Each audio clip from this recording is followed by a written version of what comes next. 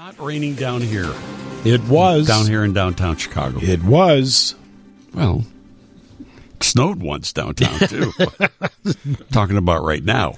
No, it is not raining, but it was. It's very overcast. And looks like we're going to get some more here. Yeah, looks like rain. Darkening a little bit. Yeah. My big toes starting to ache.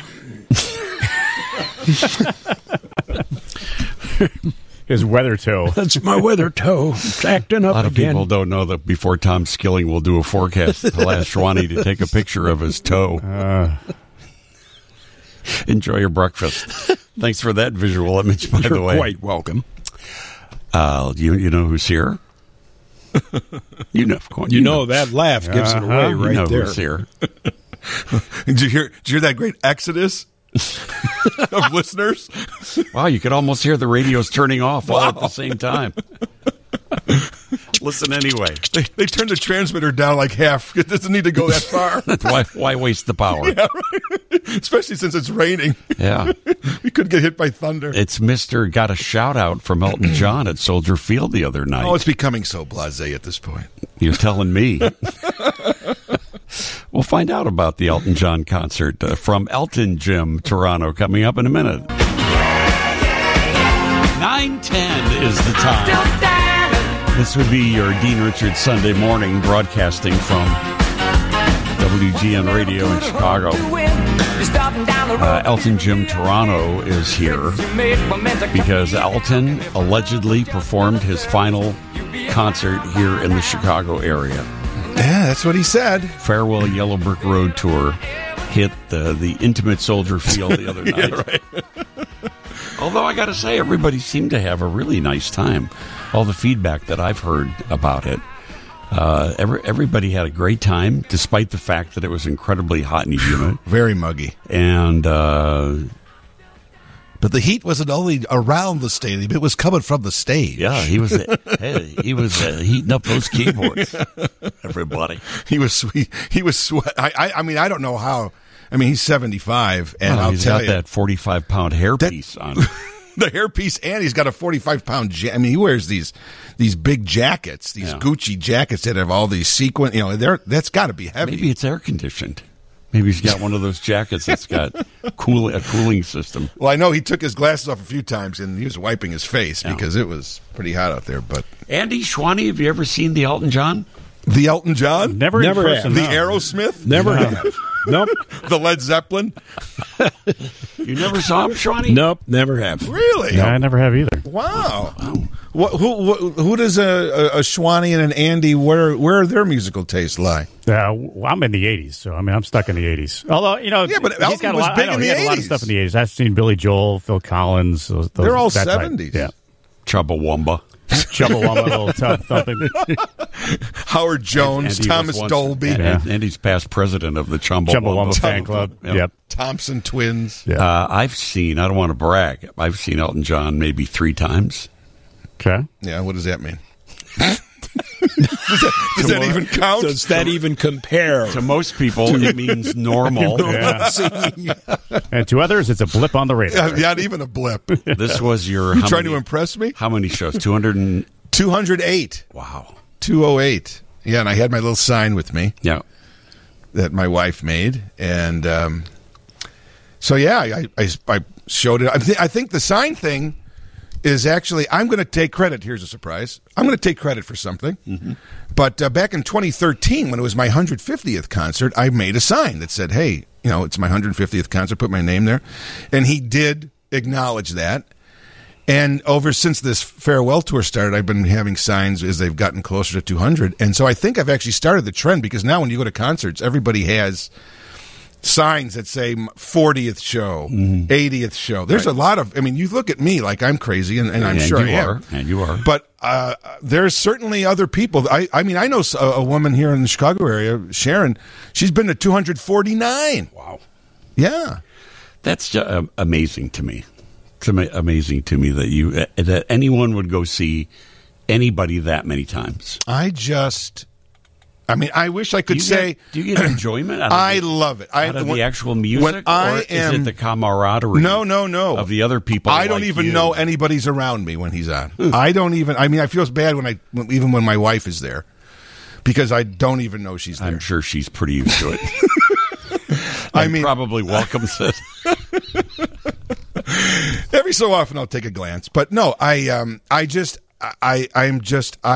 so focused, and when I'm in the whatever, like as hot as it was, and getting through all the Soldier Field parking and all that stuff, but when that show starts, I inevitably say to myself, there is nowhere else I would rather be than right where I'm at. Well, but I just wonder if it's the experience of being at still another Elton John concert, because he's not really doing new music. I mean, you're not really hearing new things. No, he's got such a vast library. He plays his hits, and he plays pretty much. He doesn't vary from the script.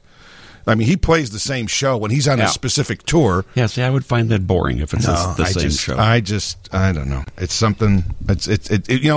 We all like Andy was saying. We all connect with the music that we grew up with. And I was 9 years old when I first really started to listen to him, and it just never stops. And to your point about hearing the same songs, well, don't you listen to albums all the time? Don't you listen to the same songs you listen to? Do I? Well, I'm just saying in general. I don't think we'll sit and listen to the same album 208 times. back to back to back. Right. No, I just good for you. And I must say, if it's something that you enjoy, good for you. Yeah, I mean, everybody has their thing. I don't get it. Some people go to the Super Bowl every year. Some people go to 8 Bear games a year. What's the difference? What's the difference? What's the difference? Everybody has their own little thing. Yeah, but Elton John gave Jim a shout out from the stage, as he's done several times. This before. is about the 4th or 5th time now, which is pretty cool. Yeah, which is cool. We'll play. Naturally, Jim sent me the clip. Well, the scary part is, I only have tickets to 2 more concerts, and who knows? Yeah, he's going to play until 2023, but that's in Europe. So his last shows here in the U.S. are at Dodger Stadium. Dodger Stadium in November. When is that? November. November. Are you going to go to that? What are you? Okay, what do you think? Well, that's why I'm asking. Of course I'm going. Okay. The last concerts at Dodger Stadium, where he played in 1975. Do you have tickets for that already? Oh, sure. How much? What, do you want to bet me? No, I'm just wondering how much the last concert. Whatever they cost. I don't know. Over $1,000. No. Are you kidding me? I would never. Do you hear that whole 500? I think that's what I don't know. Why don't you just tell me? I'm not. Why should I tell the whole? Well, it's true. Half the people are listening now, so nobody's really hearing this. But no. What just curious. It's whatever it costs. What a ticket price. What are you shy all of a sudden? Well, no, but what do you have in your pocket? I'm not asking you how much. How much is your rent? What? All right. I don't know why that's what's interesting is that I think it's interesting when there's a final concert. It's not about what you paid. It's the final concert in the U.S. Yeah. And I'm sure ticket prices are through the roof. But I don't think they were. I could go on Ticketmaster.com right now and find out. Right. Yeah. Okay. So I thought I would ask you instead and save me some time. Apparently not. Let's just say I've spent a lot of money over the last. 1976 was my first show. Yep. So. That was well, I would never think to ask how much money that you've spent. That I would never know. Would be an intrusion of your privacy. Wow, the daggers you are shooting me right now. Wow. Just that I don't know why you're so private. I'm not. I'm that's several $100s. That's how much the tickets cost. Shwani, your witness. I'm here. I'm listening. Wow, this is uncomfortable. I guess I'll leave now. Jeez, this is so uncomfortable. Songs. Songs? All the hits. He did all the hits. Oh yeah, Tell us a little about the show for those of us who didn't spend $700 for tickets. Well, he comes out and did you have good seats? First of all, oh yeah, I was second row. Oh. So super expensive tickets then. Here we go again. Well, it was the last show in Chicago. Schwani, how much do you think a ticket would go for? Would you say Second row. second row? Oh, got to be 1,000. Yeah. Yeah, just under 1,000. Yeah. Yeah, have you taken out a second or third mortgage to pay for all of this? Wow. Instead of celebrating the joy of going and the excitement and No, we the want to put a lifelong, dollar. you're putting, We want to know you're how getting much right it down to costs. this base thing of how much Yeah. did it cost? I don't understand How that. much did a drink cost? Did I was you gonna have say, a how much drink? is a beer? Yeah. I didn't know. I didn't have anything. You don't have anything? No. My wife bought some water. It was $6.25 for a bottle of water. Wow. Yeah, that was a little expensive. That's expensive. Yeah, but we milked that bottle for the whole show. You both shared one bottle of water. You spent over $2,000 for tickets, and you wouldn't buy your wife her own bottle of water on a She hot, had- humid night. He couldn't afford it I gave anymore her after most the of it. tickets. You know how what, much honey? If you get dehydrated, you get dehydrated. Northwestern's right down there. the street. You know how much parking was? Now that I'll tell you.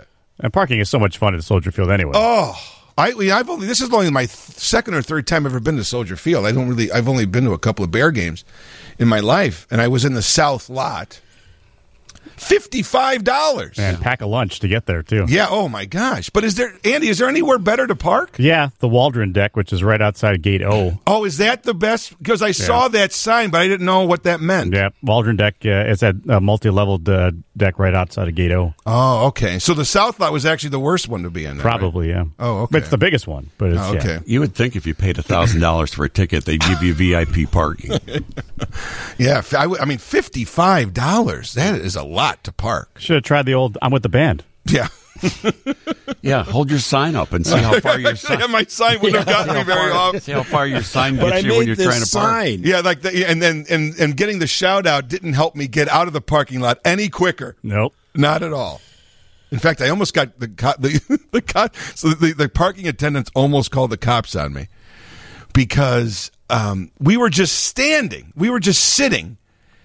Nobody's making a move for like 20 minutes. And these other cars are moving, and the line that I'm in to get out of this lot, it's ridiculous, is just sitting there. And I usually don't honk my horn. But we're just sitting there for 20 minutes. All these other cars are moving. And I'm like, what about us? So I honk my horn, and nothing's happening. So there's a guy in front of me from Iowa. And I'm like, somebody has to make a move here because no one's going to let you in on their own. So what'd you do? So I went around him. And then all of a sudden, this parking attendant comes flying at me, and he goes, "Are you crazy? Are you out of your mind? Get back or I'm calling the cops." Wow. And I'm like, whoa, slow down. I said, well, when are we going to go? I mean, I've been here for 20 minutes. Let us go. And then I showed him my sign. That didn't work. Back of the line. Yeah. 630 area code text in. Tickets at Dodger Stadium, second row, $1,906. Okay, I didn't. Well, I'm not sitting there for that. $1,906 at Dodger Stadium. That's a lot. And you got to get there. And you got to get there. And you got to pay for. I'm sure with the parking at Dodger Stadium is probably going to be. Is going to be. It's all over the place there, yeah. Yeah. 847 area code Dean. I'm with Elton Jim. It's none of your damn business. Thank what you. He paid for the tickets. Right. How much did your shirt cost? I mean, what I don't understand why that's important. It's not what you spent out of your pocket. It's what a valuable ticket. What is the cost of a valuable ticket? Well, as we know. That's what I was asking. As we learned from the Bruce Springsteen dynamic pricing, it is whatever people will pay these days. Yeah. Well, I was just wondering. Final show in Chicago. What would the ticket price for something like that be? So that's okay if you don't want to share. Suddenly you're shy. Suddenly you're quiet and demure. Okay. It's like, where's this guy been for the last 15 years? Yeah, whatever. We still don't know anything about the show, though. No, well, like I said, Paint a picture for us. Well, beautiful stage. They built a whole new outdoor stage for this show, and he comes right out and plays the hits, Benny and the Jets, Philadelphia Freedom. A cool little aspect. There's some really cool video that they've created. Each song has its own video, which is neat.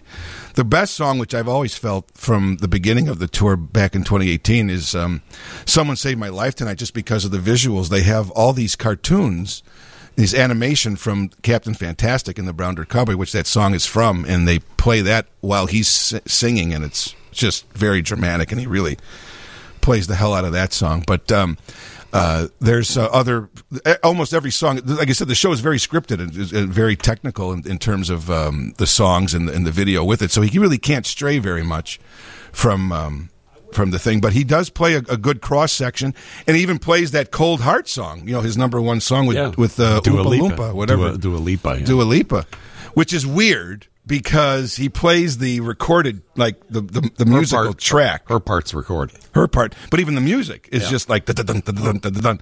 So he doesn't know what to do because for a guy that has amazing musical talent, he really has no rhythm, and he doesn't know. When you get him away from that piano, he can't move. He can't. When he tries to dance or stand with a microphone and sing. Has that always been the case? Yeah, he's very awkward. Now in his older years. No, it's always been like that. Well, we're going to play the clip of Elton John giving Elton Jim a shout-out later on, and I've got investigators checking this whole ticket price scandal. We've got the WGN investigative team working Anna on that. Devontes is working. Right. In the meantime, though, here's something where information flows freely, and it's free. Nothing is held back. It's the weekly Far-Flung Forecast with Mr. Dave, Benny and the Jets, Schwan. Thank you, Uncle Dean. Friends and neighbors, get your compasses and protractors ready. Yeah. Since you were here last time, Jim, we do Google Earth when Schwani does the Far-Flung Forecast. Watch how you say that. We go on Google Earth so we can, it's more participatory. To see exactly where we had listeners text in saying that they're on their GPS to look for the locations. Right, because I did it a couple weeks ago with you. Today, we actually go out to Long Island, New York, to Cove Neck, New York. I love anything with a neck in it. Cove Neck, New York. Cove Neck actually is a town within a town. It's in the larger town of Oyster Bay in Nassau County, on the north shore of Long Island. Population 286. Cove Neck, New York. A wonderful, serene, quiet little place. Cove Neck, New York. Which also happens to have been the home of our 26th president, Theodore Roosevelt. He lived in Sagamore Hill. In fact, he died at the home there. It's now a National Historic Site. He is buried on the grounds, but we bring up Theodore Roosevelt because it was on this date, and it was great. 110 years ago today, Theodore Roosevelt became the nominee for president for the Progressive Party, better known as the Bull Moose Party, and it took place right here in Chicago. Right here in the great city of Chicago. Down on South Wabash Avenue at the Coliseum. And we not only know this, get this, we have Theodore Roosevelt recorded. What? From 1912, and this was the premise of his speech. A lot of people had their iPhones that night. The great fundamental issue now before our people can be stated clearly. It is, are the American people fit to govern themselves, to rule themselves, to control themselves? I believe they are. My opponents do not. I believe in the right of the people to rule.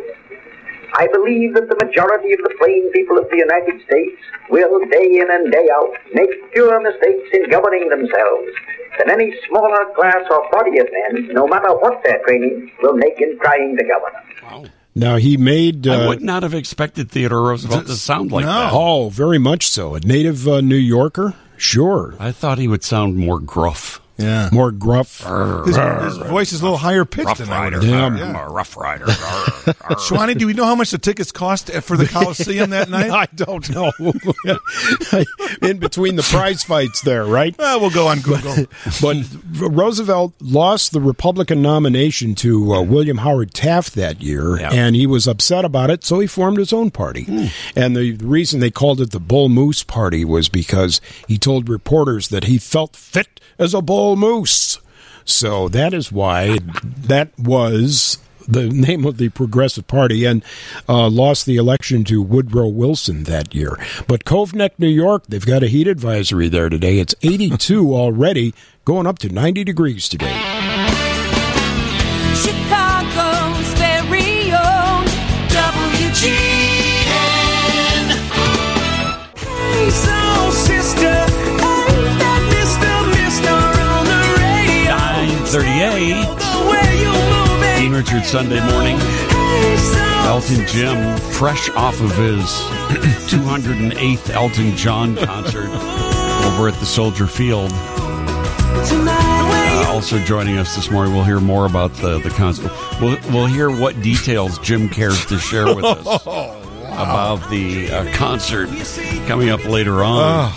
But now it's one of our favorite times of the week when we can chat with Dr. Kevin Most, Chief Medical Officer, Northwestern's Central DuPage Hospital.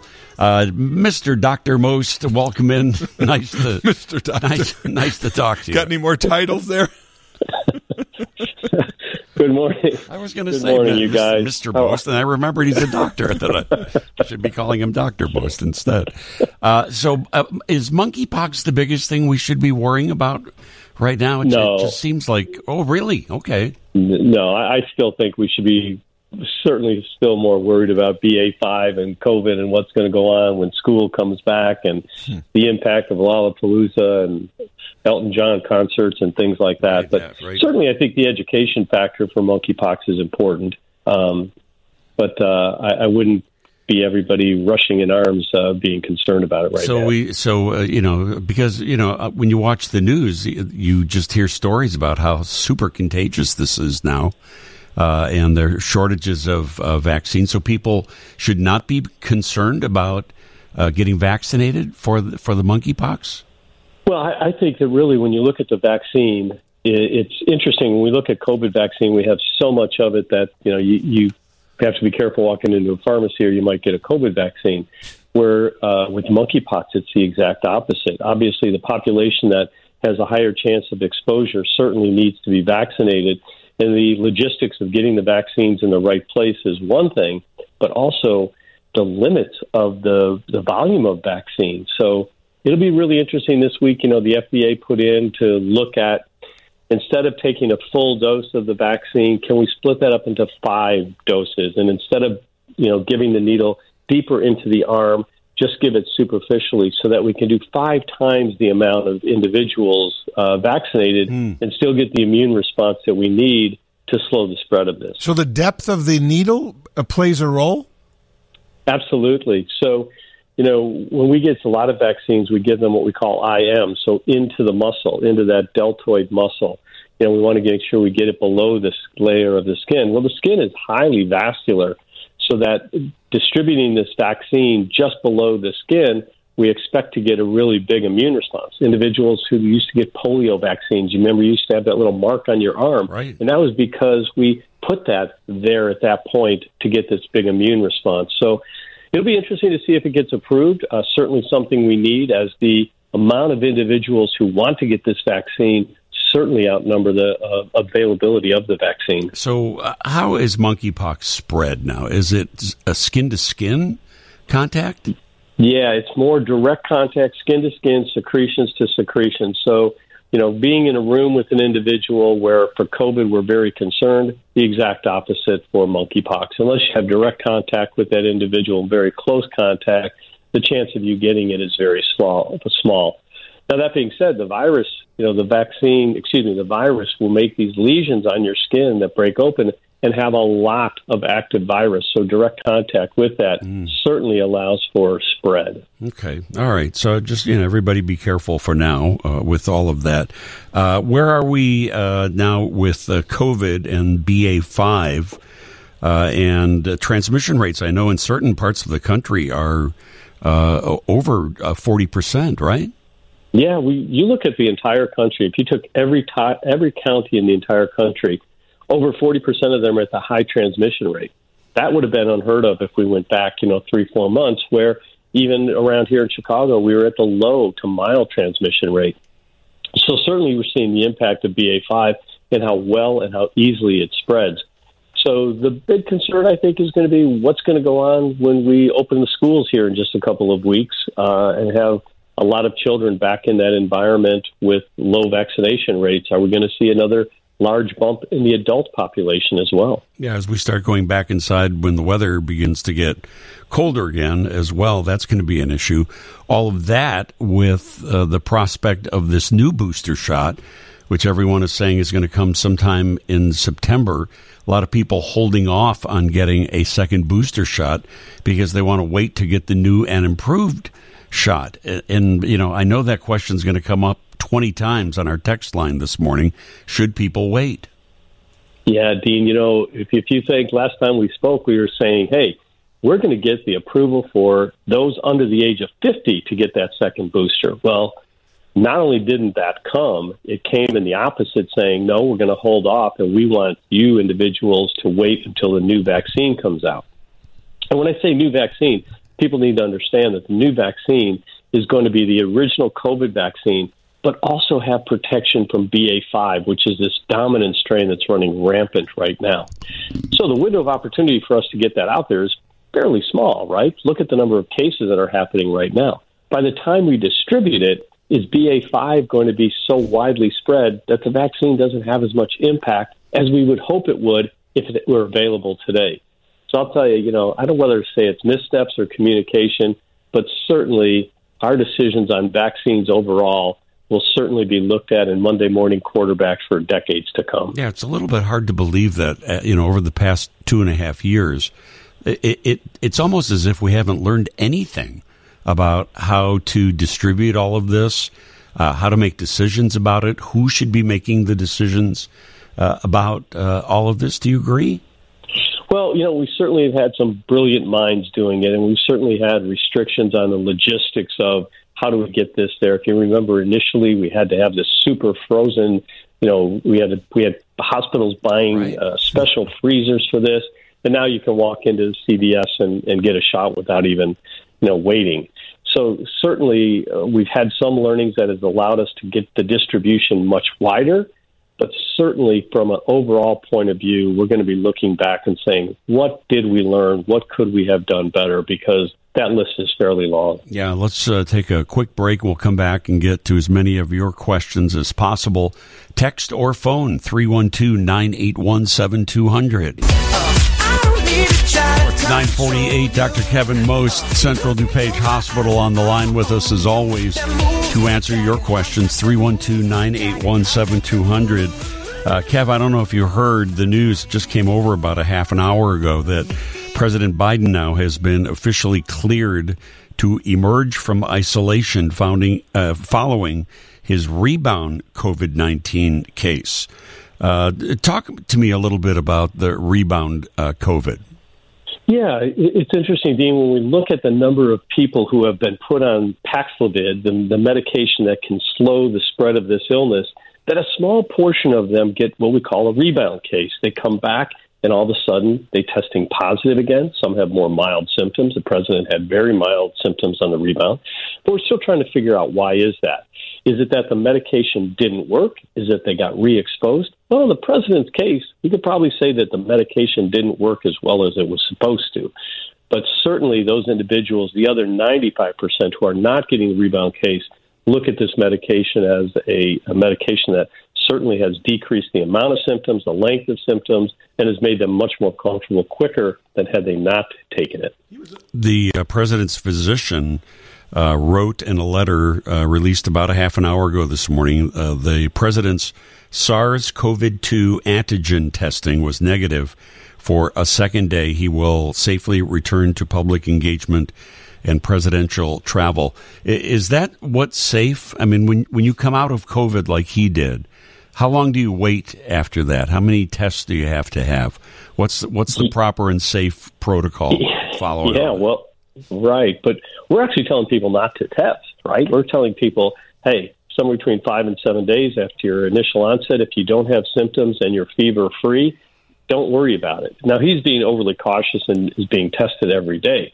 But we know that some people will be testing positive for 10 days, 20 days, 30 days, even when, in fact, they may not be contagious.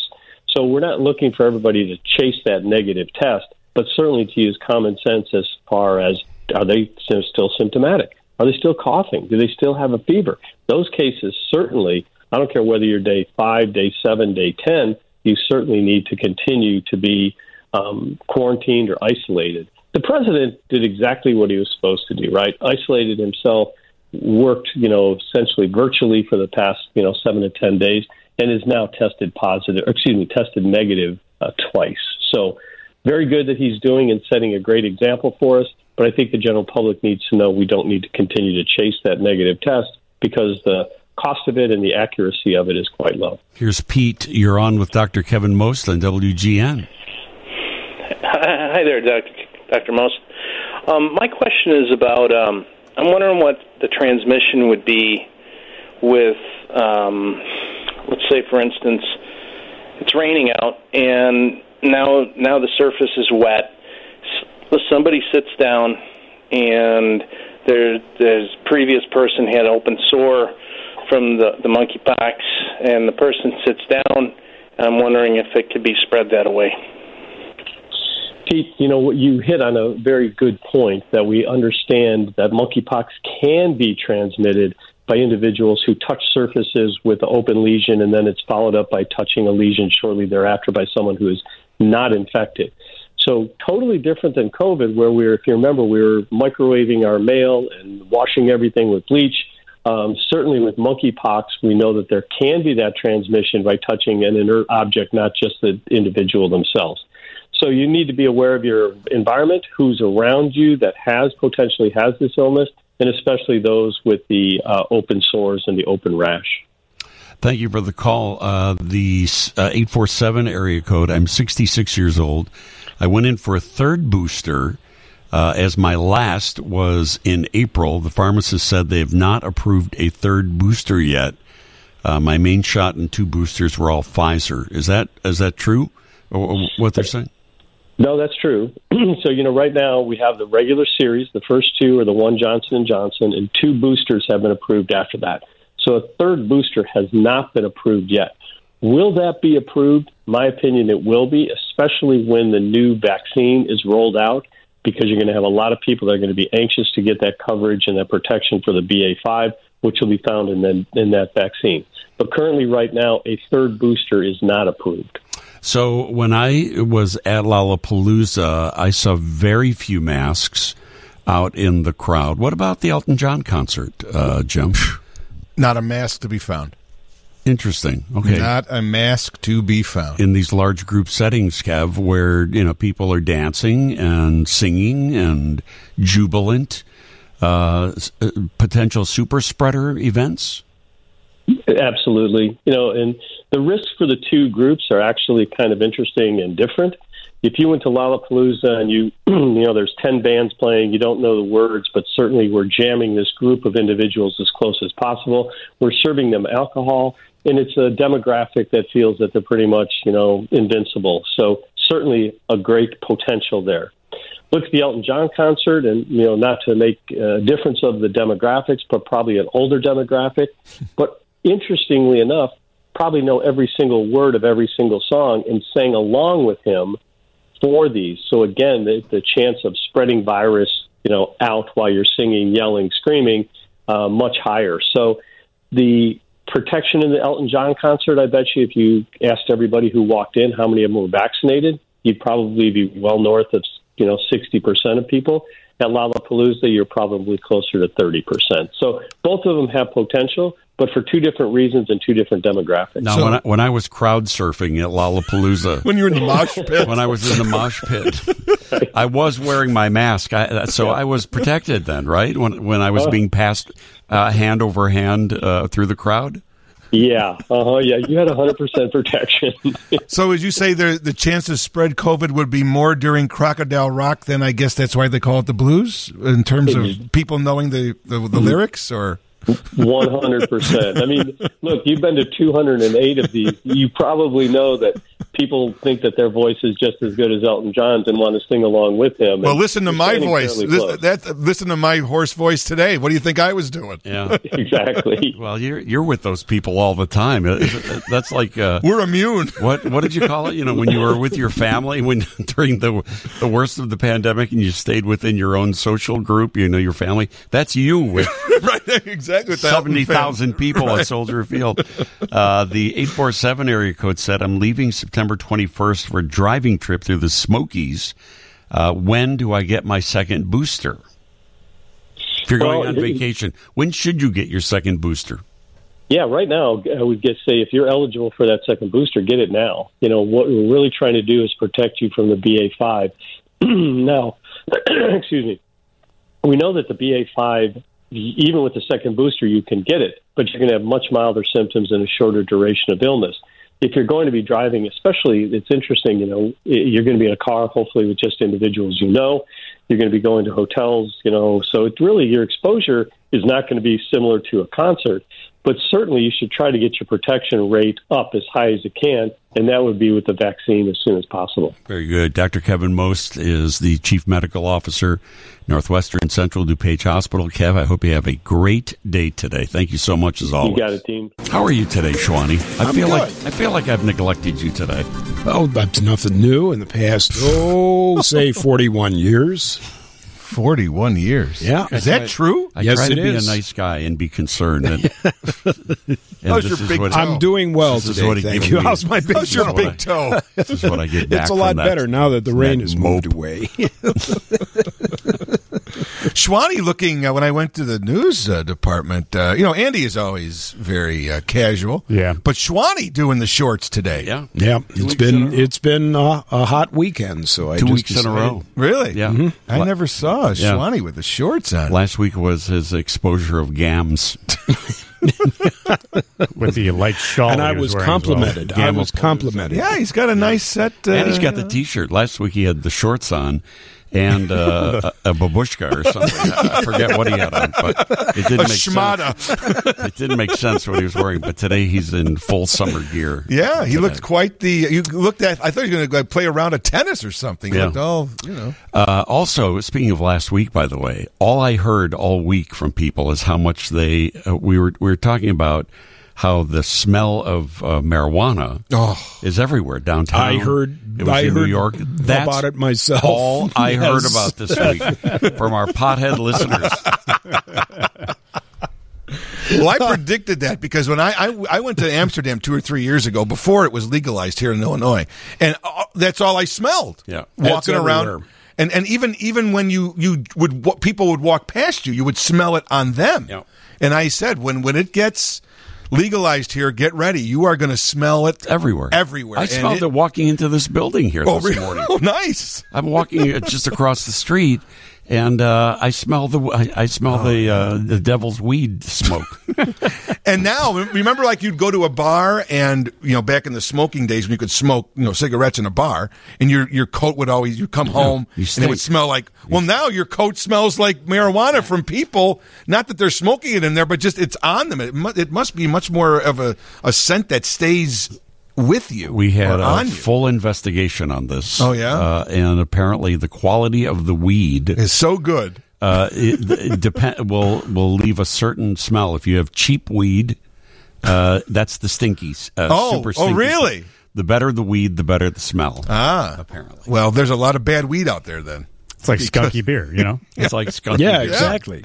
It's like skunky beer. Yeah. And I do not want to reopen the subject, by the way. I'm just saying that's all I heard all week long was about I heard about it myself. our yeah. our weed-filled Sunday morning listeners aired today. Rocket Man. Certainly will go down as one of the most memorable concerts of 2022. Elton John's final Chicago appearance, allegedly. 51st in Chicago. There's so many artists that say, "Oh, this is my farewell tour. I'm not coming back. I'm not." You think Elton means it? At first I didn't because he loves the applause. Even at the show the other night, he's walking up and down the stage, and people are clapping, and he's like, come on, more. I mean, he just loves the applause. Yeah. But I'll tell you, when he talks about leaving, when this tour started in 2018, I felt it was like, because they said that he might do a residency, like when this tour, he doesn't want to tour where he's always traveling, but to do a residency like in Vegas or in New York and stay there in one town for a week or something. I thought that would be a possibility. But now that COVID delayed things 2 years, and he's going to be 76, and when he talks about this being the end, and he talks about wanting to spend time with his husband David and his 2 kids, it really sounds sincere. Yeah. And I'm really wondering that he's really soaking this in. I mean, we talk about these shout-outs that he's been giving to me and other people over the last couple of years. I think he's taking it in. I think he's being appreciative to these people that he may have noticed and seen, these fans. But I really think if I'll probably take a year off, I would assume. So then you're 78 years old. I mean, do you want to just spend time with your kids? He's got, by that time they'll be teenage kids. I really think he's not going to tour or even, he may perform every so often at a place. Right. That's what it seems like. And, what's really obvious, I mean, in this clip that I'm about to play, he does give Elton Jim Toronto, who's here this morning, a shout out. But you can hear him. I mean, he's kind of reflecting on his Chicago concerts, his touring history.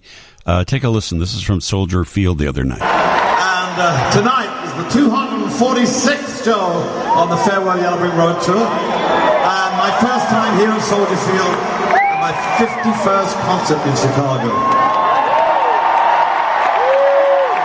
My first concert here was November the 25th, 1970 at the Auditorium Theater. And tonight is my 67th concert in Illinois. And it will be my last.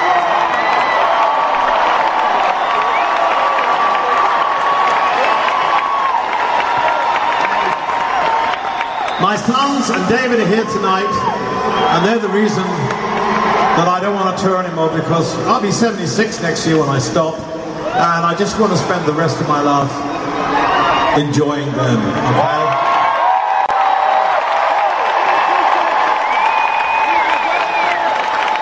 But I won't forget you. How can I forget you guys? You give me everything. If it wasn't for you, I wouldn't be sitting up here. You bought the records, the CDs, the cassettes, the albums, the 8-tracks, but more important, as I always say, the ticket to the concerts, because I love to play live more than anything else. And all of you who dressed up tonight, I can see you over there, down there, with the glasses on. You guys. And for all of you who've been to multiple shows, like Jim here in the front, who's been to 208, I can't believe you can stand that amount of time watching me, but he's amazing. I want to wish you love and happiness and health. Be kind to each other. And remember, I take you with me in my heart and my soul. And I love you very, very much. Thank you for all the love you give me, all the loyalty. It's nice. That's very nice. Yeah, that's right. And then he plays Goodbye Yellow Brick Road. A nice shout out for you. Yeah, so it's very cool. I wasn't expecting it necessarily. I brought my little sign with me. That's how he knew that I had 208 shows. But you never know. I mean, I was shocked when my wife and I went to London in July to see him play at Watford, where he used to own that's his football team, his favorite soccer team, and that was very special shows that he did there. And he actually pointed me out again and said, he came all the way he goes, he's everywhere. Yeah. Has it occurred to you that maybe he's pointing you out so his security knows where you are? The security does know me. Dave, the security guy, does know me. Yeah, he's just pointing out he's right there, guys. I see him. He's right there. Keep an eye on him. But it's been a very interesting... Do you get dressed up?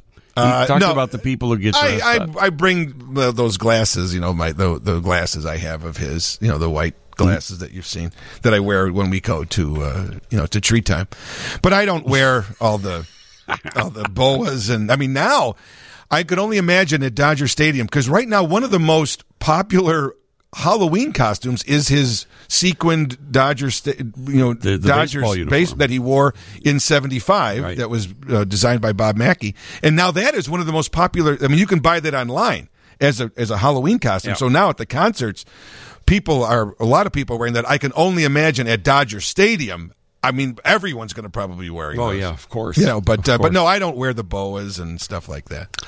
Now, I'm not asking you because I know you don't want to talk about it, but I'm just wondering what that's going to be. Dodger Stadium will be his final in the U.S. show in the U.S. on this tour. Yeah, right. But he may play, like I said, who knows? He may do another show. But, I mean, if you heard that, there was kind of obscured, but he did say this is my 67th show in Illinois and it will be my last. So, you know, I mean, he's kind of sad to hear him actually say that. It is very sad. This has been makes me melancholy. Yeah, it's very bittersweet because I'm still, like I said, I only have now, you know, it's hard for me to believe that I won't be seeing him in concert. It's been such a major part of my life for the past, 30 or 40 years. And so, yeah, it's fun at the moment. But then when it's done, you go, okay, well, now another one is gone. And who do you think you'll be stalking next? I'll tell you, I'm going to be saving a lot, to your point about the money. I don't think I'll be going to concerts. I mean, I may go to some concerts, but you'll be able to put air conditioning in your house. Are you kidding? Crank it. Let's go. And the heat and the heat. I'll even go crazy and put heat on in the winter. I might forget about all that layering. Take the hooded sweatshirts and the socks off. Let's go nuts. Okay, so I went to Ticketmaster.com while you were talking. You're such an investigative reporter now since you had the big scoop about Lollapalooza being here for 10 years. I'm the Pam Zekman of the entertainment world now. Yeah, Google that. Yep. For your kids. For anyone under 50, Google that. Tickets right in front of the stage, which I presume that's where you want to be, right? I hope to be. Of course. Tickets right in front of the stage, Section D, row... Oh, you don't want row 20. 20? That's too far. I might as well stay home. Row 9? 9's not bad. 9's not bad? $1,600. And that's at Dodger Stadium? Dodger Stadium. Yeah. This is on Ticketmaster. Yeah. Row... But I bought mine a year and a half ago. So I am not going... so these are now going up in price. This is interesting. Row 20, further away, $2,129. Well, see, that's my point. Because you have to understand now, Ticketmaster is reselling tickets. These are not face value tickets. These are tickets that are being resold. Okay. So somebody's asking that. All right. Well, this is the going price though. Apparently. Yeah. Row 5, $4,191. First row. Here's first row. What is first row going for? Section D. This is right in front of the stage. First row.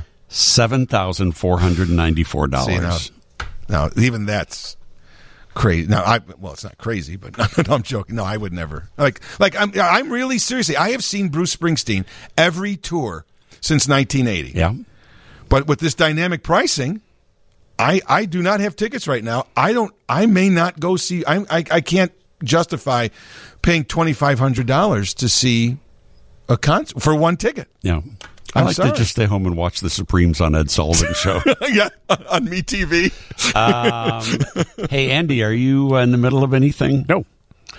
I read something that Andy wrote this week about the passing of Vin Scully. Yeah. The legendary broadcaster Vin Scully. Great guy. Which is one of the best things that I've ever read. It's phenomenal. Oh, thank you. Can we talk about that when Absolutely. we come back from a quick break here? WGN. Hit to left field, down the line, in the corner, home run.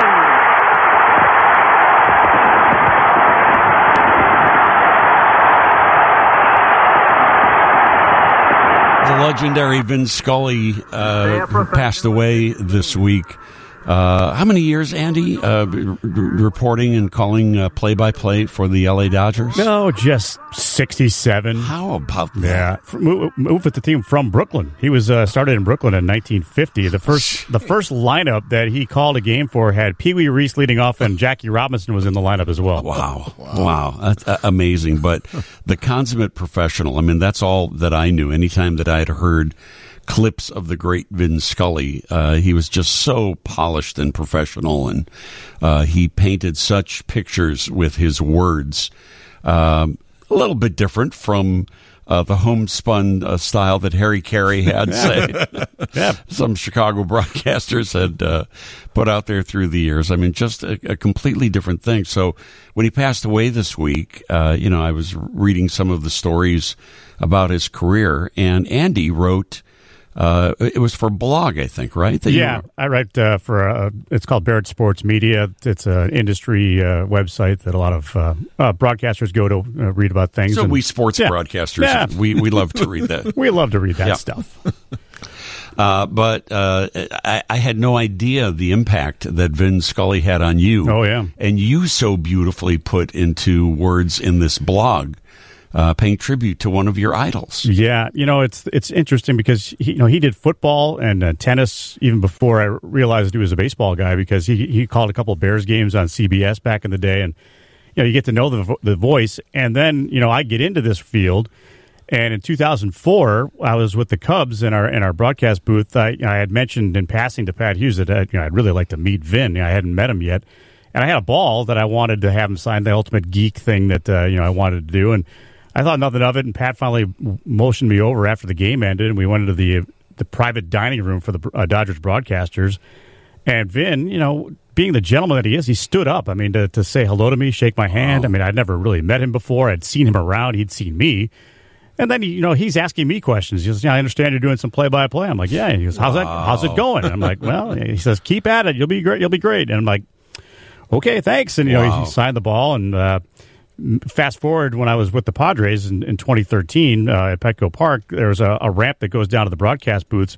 And it's kind of a blind turn to go to the radio booth, and the TV booth for the visitors was right next door. And I almost literally ran into him because you couldn't see around the corner. The only thing that saved me and him was the fact that to warm up his voice, he hummed. And he'd hum out loud walking up and down the hallways. Oh, is that funny? To get ready for a broadcast. You warm up your vocal cords. Yeah. And I heard him humming, and I stopped. So I knew it was him. And I didn't injure him at that point, thank goodness. Yeah. I didn't want to be known as that guy. But Vin was old school in many respects, but I think that his style can still work today. If people that were running broadcasts for baseball teams would realize that fans don't only gravitate to the crazy viral moments, they gravitate to warm, friendly voices that they can count on every summer to be there to call the games for their beloved baseball team. And that's Vin. And he would tell great stories. He was great. While he was, that was the art too, is he would tell these great stories, but he would still not get in the way of the game. And that's the mastery of being able to do games, because, and this sounds really stupid, but he knew the ending of the story. So basically what happens is you can bypass the middle parts if you get caught up in a double play and the inning comes to an end and you want to finish the story. He can go right to the end of it, and you would think that was the story. So without missing anything. But he worked alone for the last 20, 25 years in the TV booth. So whenever there was something going on in the field that maybe needed somebody to bounce things off of, he was the only one up there, and he was very, very versed at filling the time and still making it very interesting. I thought it was very telling that, he retires, and then, what was it, a year or two later? Yeah, a year later. The Dodgers now are in the World Series. Right. And there's a petition started by Dodgers fans because they wanted him on the call of the World Series instead of Joe Buck. Right. And Joe Buck was actually on board. And Fox actually did approach Vin, and he said, nope, I'm retired. I don't need to seek the glory. I don't need to seek the limelight. I've called enough of these. That's so telling of the man's true spirit. Yeah, he was a great guy. His true he was great with Joe Garagiola. He was fantastic with Garagiola. Yeah. He was fantastic with Don Drysdale. When he passed away, that's when Vin decided not to work with anybody again. Yeah. How much is that ball worth that he what'd you get for it on eBay? How much was that ball worth, Andy? How quick did you get that thing on eBay after he signed it for you? Not be leaving my possession as long as I'm around. Count the headlights on the highway. 10:30-16, Richard, Sunday morning, WGN. Post Elton John concert at the Soldier Field. Elton Jim Toronto in with us this morning. But I'm not playing this for you. This is not because of the Elton You're not? This is not for you for the Elton John concert. Oh, well, look at you. It ties in with our next guest on the show, who is the vice president of the board of Chicago Dancers. Oh, so she's the tiny dancer. United. She is a former dancer with Hubbard Street Dance Chicago and the co-founder River North Dance Chicago, but is now the vice president of the board that's putting on the Dance for Life benefit that will be taking place next Saturday. Dance for Life is the show that brings together some of the best dance companies in Chicago, all on one stage, all on one night, and all for a great cause. I hosted this Dance for Life for the first 20 years of its existence. Wow. It was, quite an event. Did you do jazz hands? I never actually. Well, actually, you know what? I did perform in the show a couple of times as a joke. I mean, my dancing was. You're not. When I say the greatest dance companies in Chicago, to say that I was part of any of that is an insult to all the dancers that actually. You're not Fosse-esque? Mine was more like if you watch Tim Conway do a dance number on the Carol Burnett show. My dancing was all purely comedic. You're not Tommy Tune? The years that I did all of that, but. It sounds like it's going to be another great show that they have coming up at the Auditorium Theater. And Julie, thank you for joining us this morning. How are you? I'm great. Thank you for having me. I think you did jazz hands very, very well. Thank you. There you go. Thank you. Yeah. See? Well, maybe one of these years, you want to bring it back again, and have me return to the stage. I could see you doing a Gene Kelly walk, singing in the rain with the umbrella and the puddles. No? I'm all over that. You are going to rue the day that you said this. I'm going to make that happen. There you go. You know what? But Jim means he would actually like to see me out in the street in an actual puddle during a thunderstorm, if possible, with lightning. This is the 31st annual Dance for Life that will be taking place next Saturday, 6 p.m. at the Auditorium Theater. And the tagline of this whole thing for all of these years have been the very best Chicago dance companies all in one place in one night. So you get to see one after another. Tell us, Julie, who's going to be performing this year? So this year we have 8 works that will be done. We have Chicago Dance Crash. We have Deeply Rooted Dance Theater, who've not performed on this stage with us since 2008. We have Ensemble Espanol Spanish Dance Theater. They're amazing. We have Giordano Dance Chicago. Yeah. The Joffrey Ballet, Najwa Dance Corps, and it's their first time. Trinity Irish Dance Company, and then, of course, the incomparable Randy Duncan doing a world premiere finale with a mixture of artists from a multitude of different dance companies, as well as independent artists. Yeah, choreographer Randy Duncan takes dancers from all of the different dance companies and puts them together for what is always a moving and rousing grand finale to the night. But several of these dance companies have been performing in every Dance for Life, many of them performing multiple times, like Ensemble Espanol. That they do, or they did, a version of Bolero, the song Bolero, in just one of the most moving dance performances that I've ever seen. Then Governor Pat Quinn was standing backstage with me while they were performing Bolero. He was going to be coming on next to, I don't know, to whatever governors do at events like that. The jitterbug. But he and I did. He and I did a big swing number. But he turned to me at one point. He said, "That's the most amazing thing I've ever seen," because it is a very moving performance that they do. And Giordano Dance Chicago is amazing. Joffrey, do we have to say anything? It's one of the most world-renowned dance companies in the world. That will be performing. Trinity Irish Dance Company is fantastic. So it's all a fantastic lineup that you've got set. What else is going to be happening that night? Now it's it's the performance itself, but then there are some other things going on as well, right?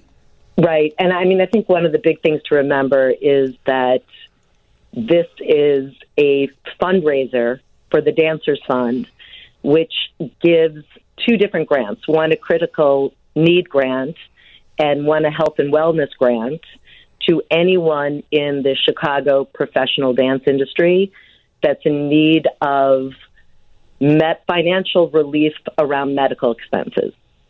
So, I mean, to me, this is the point that I really want to drive home, is Chicago has such an incredibly unique dance community. It's one where we all love each other, we support each other. This event is unique to Chicago. It's not done anywhere else in the country.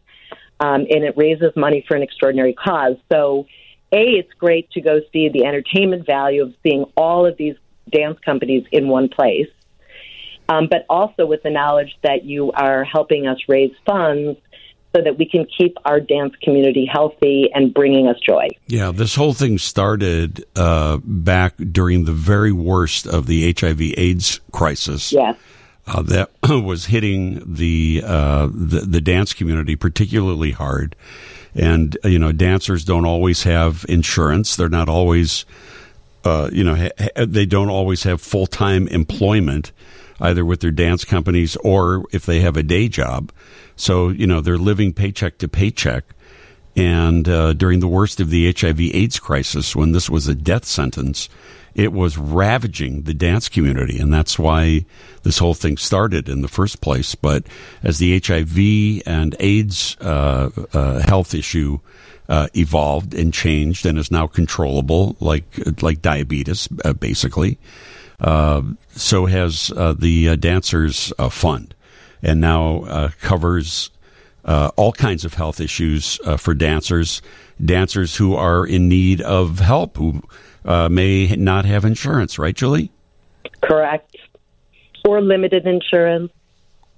And you ever think about it, they get injured just like athletes. They are athletes. So I'm sure there's knee problems and ankle problems and arthritis and things like that any athlete would go through. Dancers, you don't think of that, but they have those same kind of medical needs. Right. Not to mention cancer, heart issues. Yeah. I mean, much more, not that a physical injury is right. No, but I'm just serious. saying all part of it.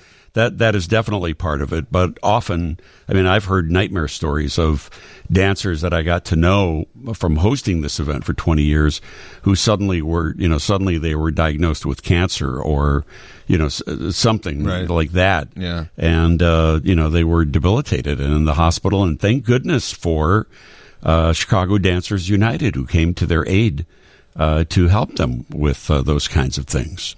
Right. And during COVID, we recognized the fact that there was a need not just for critical health, critical care aid, but also that we wanted to ensure health and wellness, which is another direction we really want to move forward in and help with insurance premium copays, mental health visits, a myriad dental costs.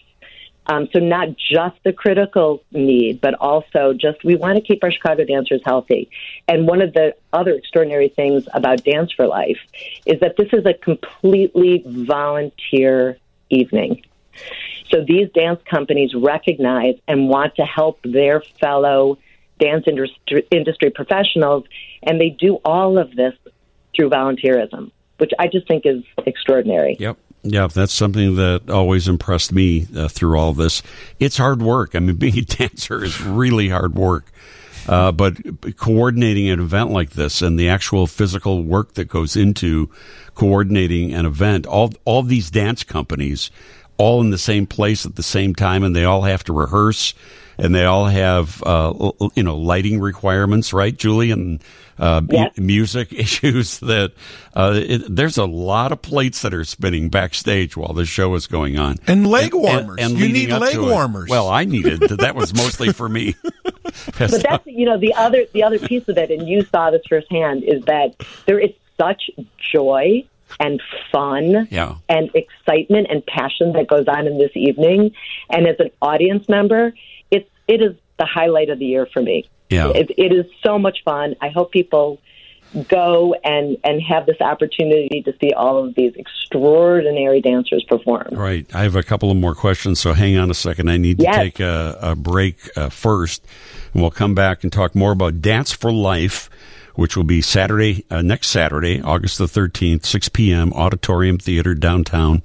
Tell you how you can get tickets and how you can do all of that. Jim, I would show up for 20 years. I show up, ready to do my big flash dance number. Right, you had your water ready. I had the bucket of water ready, and your folding chair. Every year, I'm thinking somebody's going to call out of the show last minute, some emergency.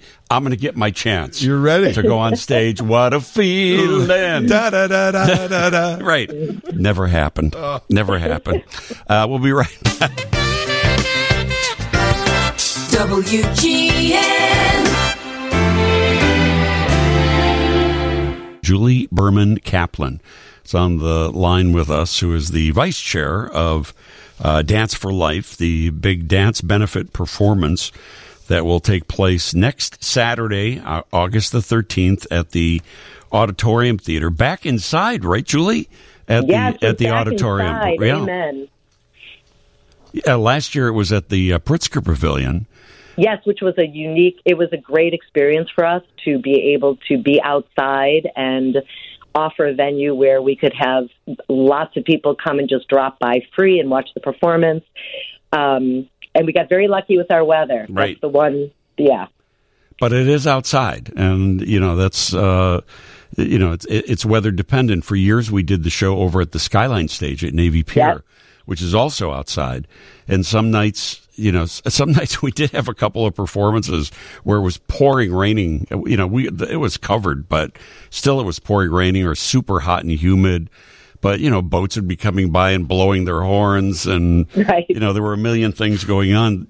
Now you are back in a theater that was built for live performance, for exactly this kind of performance, the Auditorium. And I can only imagine, preparing for all of this, must be extra special in this extremely historic place. It is. We're so happy to be back at the Auditorium Theater. It is such a magnificent space. So a texter on our line from the 815 area code said, "Can I bring a 9 and 6-year-old to Dance for Life?" Now, just based on my history with the show, it's perfect for 9 and 6-year-olds. If you have kids who are interested in dance, this is the show to bring them to, because they're going to see all different styles of dance, and it always has been family friendly, unless you've taken a turn for the blue, Julie. I imagine that after hours show. That might be Dance Divas, by the way. Yeah, which already took place, which was amazing, by the way. Yes, it was phenomenal. Dance for Life is absolutely great for any age group. Yeah, my experience with this is, they'll see ballet, they'll see modern dance, they'll see, kind of hip hop and, a much more modern style of dance that, kids are probably more attuned to. The Ensemble Espanol digs into the culture of Hispanic music and dance. There really is something for everyone, and it's been my experience. A lot of people have always brought their kids to Dance for Life. The kids are mesmerized by it. They love it. Definitely. Yeah. Definitely. And it's also, we are now a no intermission event, which I also think is really nice, because it's 8 performances, 90 minutes. It moves so quickly. It's so high energy. Will get you out of your chair. It is so exciting. Yeah, and perfect for kids too. So, who have sometimes have limited attention span. And each dance company does their specialty, correct? There's not one overall theme here. Everybody's going to be doing their own thing. Is that the way it works? Correct. Everybody does their own piece that they've chosen to submit and that they are performing, and it's incredibly diverse and really exciting and fun.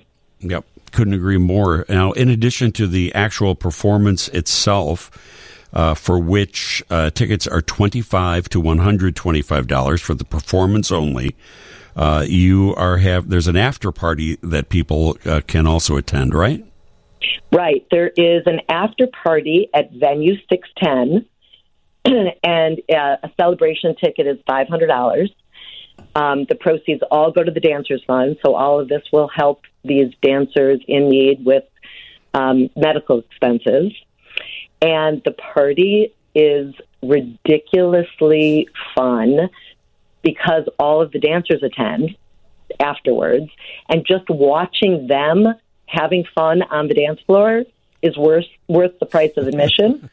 And Ted Grady, who's one of our co-chairs this year, has arranged to have, I think, 4 or 5 different catering companies in Chicago volunteering their time, and so the food will be extraordinary. A DJ, dancing, food, drink, fun, and all for this phenomenal cause. Yeah, so you can buy tickets for the performance and the after party, or you can buy tickets for just the performance. And the performance itself starts at 6 o'clock, is that right? Yes. So you're out of there by 7:30, 7:45-ish, somewhere in that neighborhood. It's not a super late night out, and it's incredibly entertaining. Most importantly, it is an incredible event that benefits so many people with the Chicago Dancers United. It's the perfect combination. A great night of entertainment, a great night of helping others. How can people get tickets? You can get tickets by going to auditoriumtheater.org. You can also get tickets through the Chicago Dancers United website as well. Okay. And what, do you know that website by chance? It is ChicagoDancersUnited.org. Okay. Super easy to remember. ChicagoDancersUnited.org or auditoriumtheater.org for Dance for Life, Saturday, August the 13th, 6 p.m. at the good old Auditorium Theater, 50 East Ida B. Wells Drive. And Julie Berman Kaplan, thank you so much for joining us. We really appreciate it. Thank you for having me, and be ready because I want you back with us next year in tutu and point shoes. Okay, my hamstrings are ready at a moment's notice. Perfect. That's what I'm known for. Ready, nice warmed up hamstrings.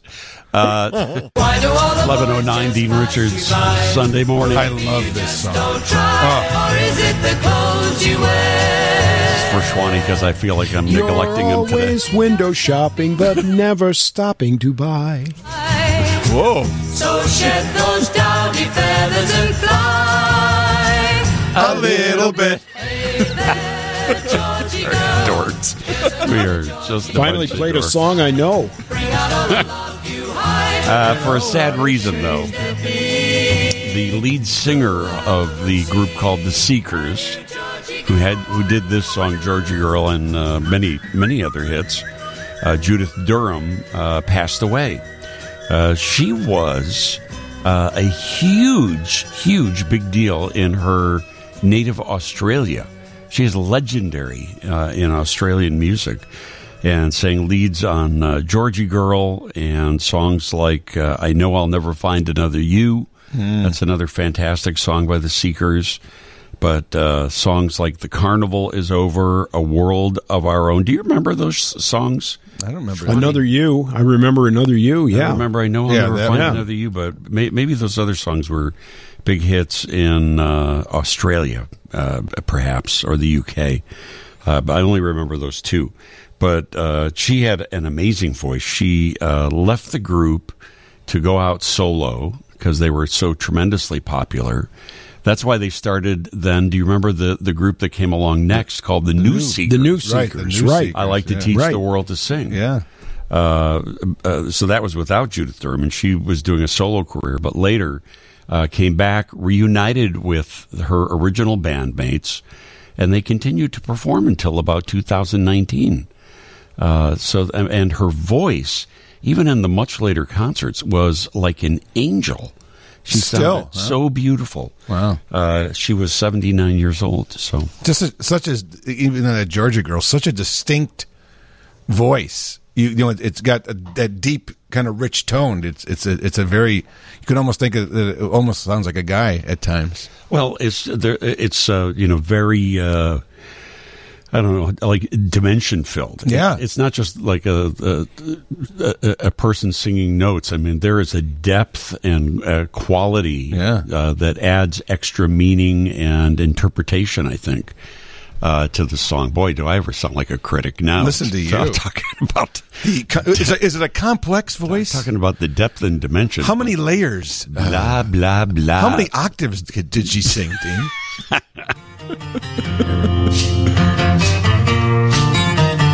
How about it, Schwani? This is when a song was a song, my friend. There's a new world somewhere they call the promised land, and I'll be Such a nice, clean sound, too, right? It's kind of like folk rock. Oh, definitely, yeah. If I would shut up, then you could hear it. Maybe if I should stop talking, then you could actually hear the song. For I know I'll never find another you.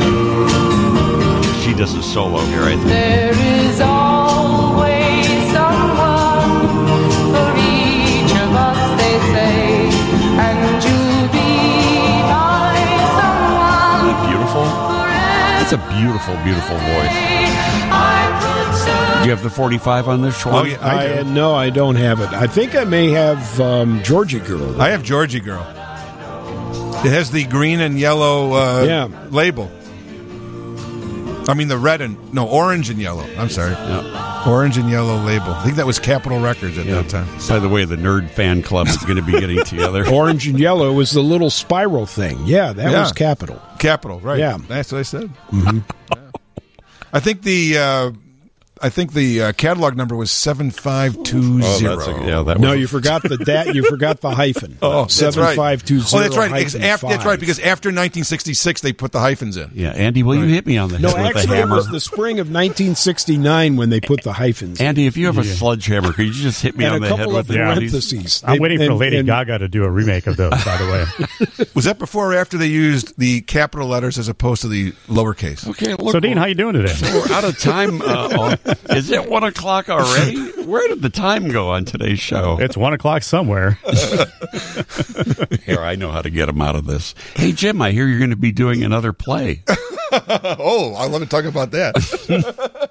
You are? Yes, I'm going to actually be doing some Shakespeare. Yes, Wow. look at me. Look at you doing I'm Shakespeare. going to be doing The Tempest for the Green Man Theater troupe in Elmhurst. Which, by the way, was my first car. You had a Tempest? I had a Pontiac Tempest. There you go. Yeah.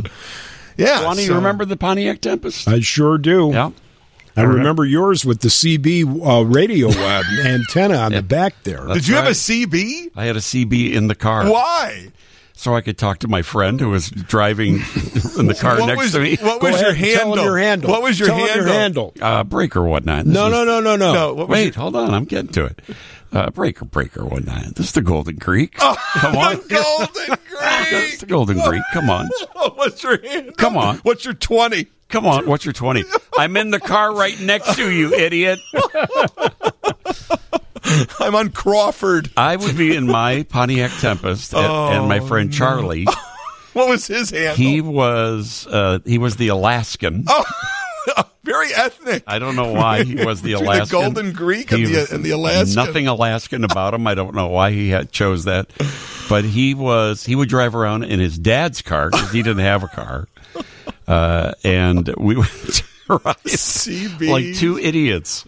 We would drive and talk to each other. Literally, we were next to each other driving down some street, talking to each other on our CB radios. Oh my God! Did you have a CB, Schwani? No, I didn't. But my friend did in his car, and not only did he have a CB in the car, he also had a speaker that was mounted underneath the hood. It was a VW, and I remember, he would turn a switch. It was, a classic toggle switch there to switch from the CB to was the that the A3740 toggle switch? It was the A3740C-5. Yeah, okay. but that was realistic, right? From Radio Shack. Yeah, I believe it. No, it was Allied Radio at the time. Allied, okay. It was Allied Radio at the time. And I remember in the wintertime we were driving and someone was shoveling their driveway and he drove by and turned on the speaker and said, "This is the way we shovel the snow, shovel the snow, shovel the snow." And you should have seen the look on that person's face. So now this is way past Andy. You have no idea what a CB radio is. Oh, yes, I do. Oh, do you? Oh, yeah. My dad was big into CB Really? radios, yeah. Oh, okay. Oh, Because yeah. I figured you're younger. The CB craze was more in the mid '70s with C.W. McCall, right? Oh, yeah. First 45 I ever bought right there.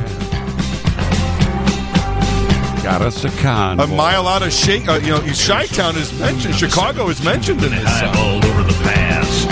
Bulldog Mac with a cannon back and a Jaguar hauling ass. Yeah. He's 10 on the floor. This is a remix version. Yeah, what is this? This must be the FM version where Yeah, they this can isn't- use yeah. language like that. That's not the We real are a mile out of Shaky Town. That's It's a not the pig real pen. one. This here's a rubber duck, and Yeah. I'm about to put the hammer down. Now, wait a minute. So you were also a CB radio operator? Yeah, I didn't have one in my car because I didn't have a car. I was too young, but my friend had one, and so we used to go to his house. A base unit? A base. Oh, yeah. Listen to you. You're a bigger nerd than I thought. We were heavily into A it. base unit. Charlie and I were heavily into this. Make sure you got your ears on. Yeah, that's right. And what cracks me up now, I mean, it's not unlike people on cell phones now. Right, exactly. Where you're like right next to the person and you could easily talk to them without a device. Charlie lived right across the street from me. Yet we would talk. Oh, yeah. Either before we had the CB radios, we had like Woolworth's walkie-talkies. Like the walkie-talkies, right. And we would talk to each other after we just got done spending all day with each other outside playing. Now what are you doing? And now, so what are you doing? I just brushed my teeth. Breaker 19. Breaker 19. Yeah. Yeah, my handle was Rocket Man. Of course it was. Why does that not surprise me? Of course it was. Yeah, because that was right in the mid. I mean, like I said, that was like, I think Convoy came out in what, 74, 75? 75. Yeah, so that was right in the height of Elton's popularity initially. So, but yeah, I mean, we used to, and the funny thing, scary thing was that we would get through to truck drivers, from his house, right? And it was so weird to be talking to someone like, an adult. We were like little kids. Yeah. Yeah, nothing dangerous about that. No, not at all. Like, yeah, where do you live, kid? There's a truck stop over by the O'Hare Oasis. This just gets more and more safe. Now, Elton, do you remember what label the C.W. McCall record was on? Andy, do you still have that sledgehammer? No, but I'm going to go get one. Wasn't it MGM? It was MGM. Thank you. And we had the promotional label, which was it had the MGM insignia, but it was just black and white. No, rather than the light blue and gold with the lion. Right. Yes. Right.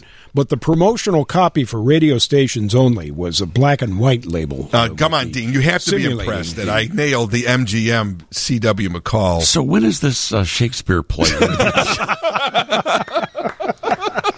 And will it be done via CB? Yeah. Nobody's ever done that before. A play on CB radio. This way everybody can see it or hear it. Breaker 19. Everybody Wherefore could hear it. art thou? Yeah. Breaker. It's like one big FaceTime call. Yeah, I'm on the island. Really, all these things are precursors to how we now live with our smartphones. We've always been communicating. It's just different formats. Yeah. No question about it. My numbskull friend Charlie and I, we were the original distracted drivers. There you go. Right. Well, wasn't the whole idea of the CB so that truckers could talk to each other? Was it just they can talk, or they could, like the song was saying, give them hints on there's cops coming? We mean Smokey? Yeah, Smokey. Yeah, there's a Smokey up ahead. Smokey. Because that was what? Because that was a state trooper. Was that the Smokey? Because they wore the hat. They wore the Smokey the Bear hat. Right. Okay. Yep. Gosh, we were dorks back then. But I think the serious intention was for the truckers to not only identify where police were in potential speed traps, but in case they got into trouble, problems, emergencies, how are you going to call somebody and say my truck broke down? Yeah, there was no cell phone. Yeah, there was nothing like that then. So they needed a way to communicate with each other. So they must have loved that prepubescent young boys were like jumping on the radio.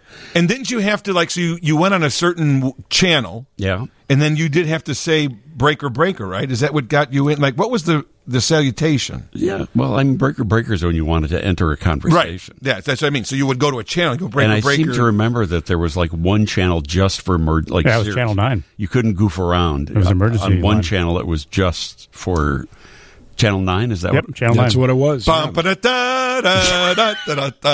Channel 9 still having an impact on my life. There you go. After all these years. But did you ever talk to other people or just your goofy friend? Mostly it was my goofy friends. But, yeah, no, we talked with... we became like kind of friends with... truckers who were coming through. I bet you did. This sounds so so Dean? unsafe and weird. Oh my God! Yeah, I mean, we never met up with them or anything, but we meet at the hot dog stand. Like, yeah, let me go talk to a complete stranger. Think about that. Who's in and out of the area, right? In an 18-wheeler. Oof. That's I don't know why it. I guess it was a different time. It was a more innocent time. I guess it was a different time when my goofy friend Charlie and I. Poor Charlie. Is Charlie still around? Yeah. Is he hearing this? Maybe. Poor Charlie. He knows he's goofy. Okay. I'm not telling him anything he doesn't know. The Alaskan. Yeah, he was friends with me all these years. He's, he can't be that much straight and narrow. But we would go camping in Michigan. His dad had a cottage in the Upper Peninsula of Michigan, and we would go up there for weeks at a time in the summertime. Did you bring your base model? Of course, we brought the base model. You brought your base model? We brought the base model, but in my 68 Pontiac Tempest, I had my mobile CB radio. So we could talk, to each other. Hey, remember, those were huge antennas. Huge whips. On the cars. Yeah, those were huge antennas. Yeah, we had the huge antennas.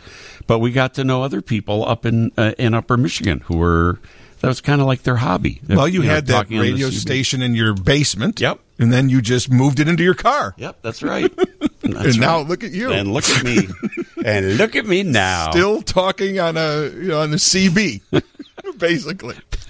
I still say we should do the show from our respective cars on CBs at some time. I love the idea of doing a play on CB radio. That would be a really cool idea. We're onto something here. Yeah. Yeah, that would be a really cool idea. I guess that's pretty much what they did during the pandemic, though, right? Yeah, so like a Zoom. When they would Zoom do plays. performances on Zoom.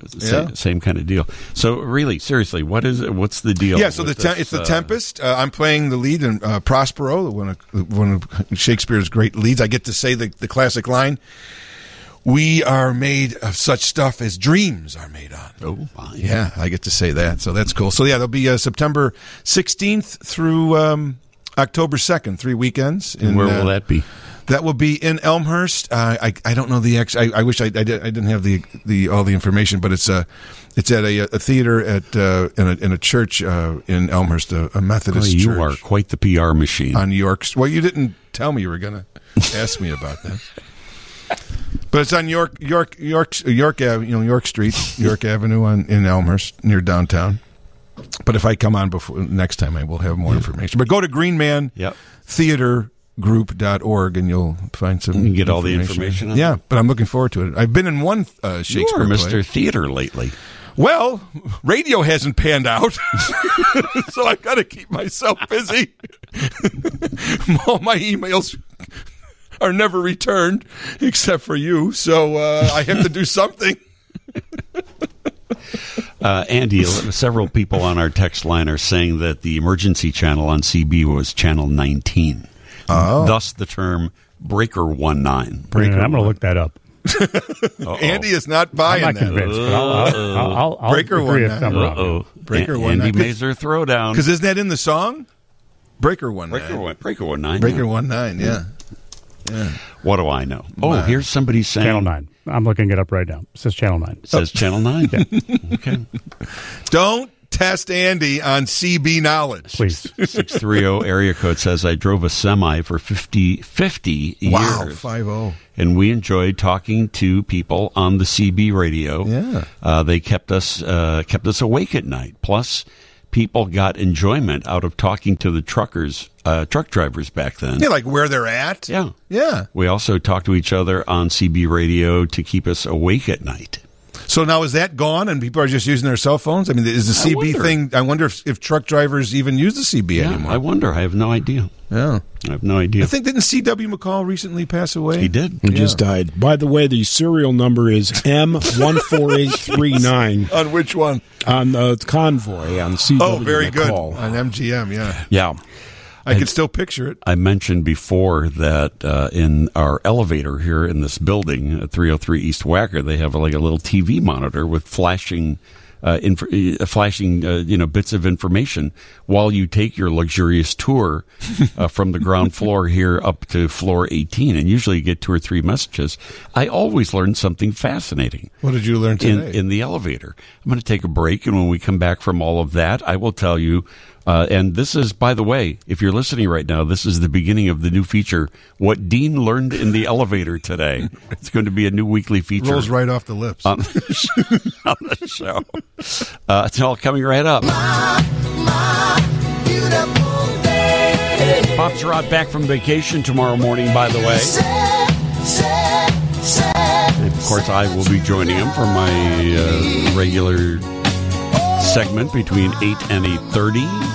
Talking entertainment with Bob Surratt tomorrow morning on WGN. Will you be reviewing the new Elton John penned musical, The Devil Wears Prada, which is having its official press opening? I saw it opening night in July. Right. But tonight is the official opening. Well, when they do these pre-Broadway openings, these world premiere openings here in Chicago, before they go to New York, they don't let the press in. I mean, I could have, I could have snuck in, I guess. Right. I could have bought. You could have just bought a ticket. I could have bought a ticket. Right. But we're talking about Dean Richards here. Buying a ticket. When's the last time you bought a ticket? Crazy. So, Dean, how much haven't you paid for tickets over the years? I've got the fiduciary rundown. I'll be happy to show you anytime.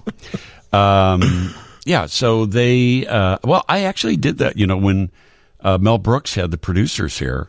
I couldn't wait until to let the press in. Right. So I did go buy a ticket. Good for you. And they saw me in the audience, and they came and they asked me, "Would you please?" Oh, like to embargo? They're not to. It's talk like about we don't want. They wanted me to leave.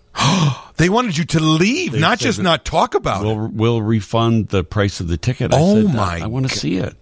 I want to see what stage of progress it's in. Wow. Because while they're doing these pre-Broadway runs here, they're tweaking every single day. Every day. Every day they're making changes. The show that I saw on July 19th, you probably will not see. Yeah, I'm sure it's going to be different now. Yeah. And they want to wait before they invite the press in to see it, to where they're fairly certain that this is how it's going to be. Although I've seen shows here in Chicago and then gone to see them in New York, and they're still completely different. They still make a lot of changes. I saw once it goes to New York. They did Aida, Elton's other musical. They did a run here. Bob Falls from the Goodman was directing it, and they had to revamp the whole show from when it first had an initial run in Atlanta, and it was really in bad shape, and so they hired Bob Falls to redo it. I saw that show 4 times over a month and a half, and I never saw the same show. No. And I saw it at different times. And then I saw the last one they did here. And to your point, I saw it on Broadway then a month or 2 months later, and it was different then. Still different. They do that all the time. Unbelievable. Yeah, they do different that all the songs, time. new songs, taking songs out, moving songs from the beginning to the end. That's why they wait to before they invite the press in. But they are inviting us in tonight to see the show. And I will be reviewing it both on Bob Surratt's show tomorrow morning, and also on WGN TV Morning News tonight. Now, see, I thought, because Elton John was just here the other day, that he's in Chicago. He loves Chicago. Chicago is a very meaningful place to him. This is where he did his rehab, famously. I mean, he's talked about that many times. Yeah, Lutheran General. That he would be spending some time here and stay for the opening of Devil Wears Prada. But you revealed to me earlier that he's not even in the country. No, he left already. Yeah, he got to Chicago. There were open dates around his Friday show, so I assumed that he would be at the theater every day. To be honest with you, when I went on July 19th, his husband, who is a co-producer of the play, was there on that opening night. And I think he's been to a few different shows as well. But so Elton was here on Tuesday. He went to see Prada on Wednesday.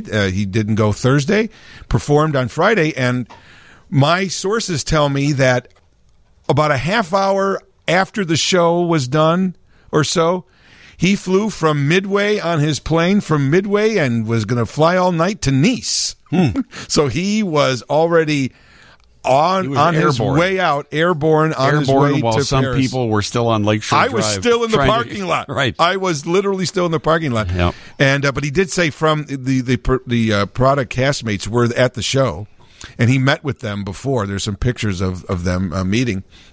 But he did say from the stage, he dedicated a song to them, and he said, "Good luck on Sunday. I will be with you in spirit." So that's how I knew that he was not going to be. So at he's the not show. going to be at the opening. As opposed to the time when Billy Elliot came to Chicago, if you remember that a few years ago, and I interviewed him in front of the theater. But the best part was, so I was going to that show, and Dean was right up by the curb because Elton's SUV was going to come up, and you were right there to get a little quick thing with him. Right. And so you told me, come up here with me, stand with me, if you remember. So I was standing next to you, and then the SUV stopped, and the door opened right in front of us, and Elton walked out, and he just saw me, and his face went, yeah, like, what are you doing here? Security. You again? Can't get rid of this guy. I thanked you for that because you put me right in the front. You were right in his face. So the door. I mean, it was as if you couldn't have planned the driver stopping any more perfect. Right. The door opened and there. Right. And he was like, yeah. Well, I will. I'll be reviewing the Devil Wears Prada musical tomorrow morning on radio and TV. So be watching for all of that. I am very interested to see your view on it. Yeah. I can't wait to hear that. I'm I'm a fan of the movie. So I hope that I'm going to also enjoy this thing tonight. But so here, I you know me, I love learning new things. Well, you're a sponge. I'm a sponge. You're a sponge. I am a sponge. And that's why I enjoy so much the elevator ride from the ground floor up to the 18th floor here at 303 East Wacker Drive. We didn't have that over at that Dump Tribune Tower. Again with the Tribune Tower. You didn't learn. You never learned anything over.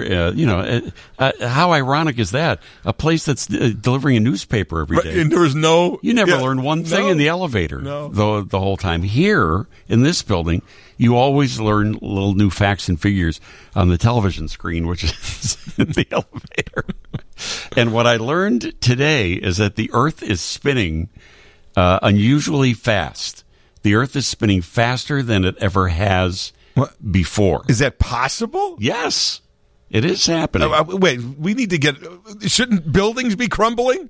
Shouldn't oceans be overflowing? Well, it's only here in sounds crazy. In a 24-hour period. Where's Schwani? Get Schwani in here. In a 24-hour period, the Earth spins 86,400 seconds. That's what 24 hours is. Is that what it is? 86,000. They couldn't just say 24 hours. 400 seconds. But but the Earth has slowed down at one point. But now, since the year 2020, they have found that instead of the Earth slowing down as it has occasionally, the Earth is now spinning faster. It's because of COVID. Than any time. It's now spinning faster than at any time in the last 50 years. I thought if it's not a perfectly thing that everything goes nuts, that all our weather is off. Well, that's what. Don't you think some of the weather is off a little bit? So you're saying that because we're going faster, well, I don't know. That's the climate change? I got to my floor before I couldn't get the last paragraph. I had to step off the elevator. I wish we were on 25. Go up to the 30th floor, which I did not want to do. Maybe on the way down.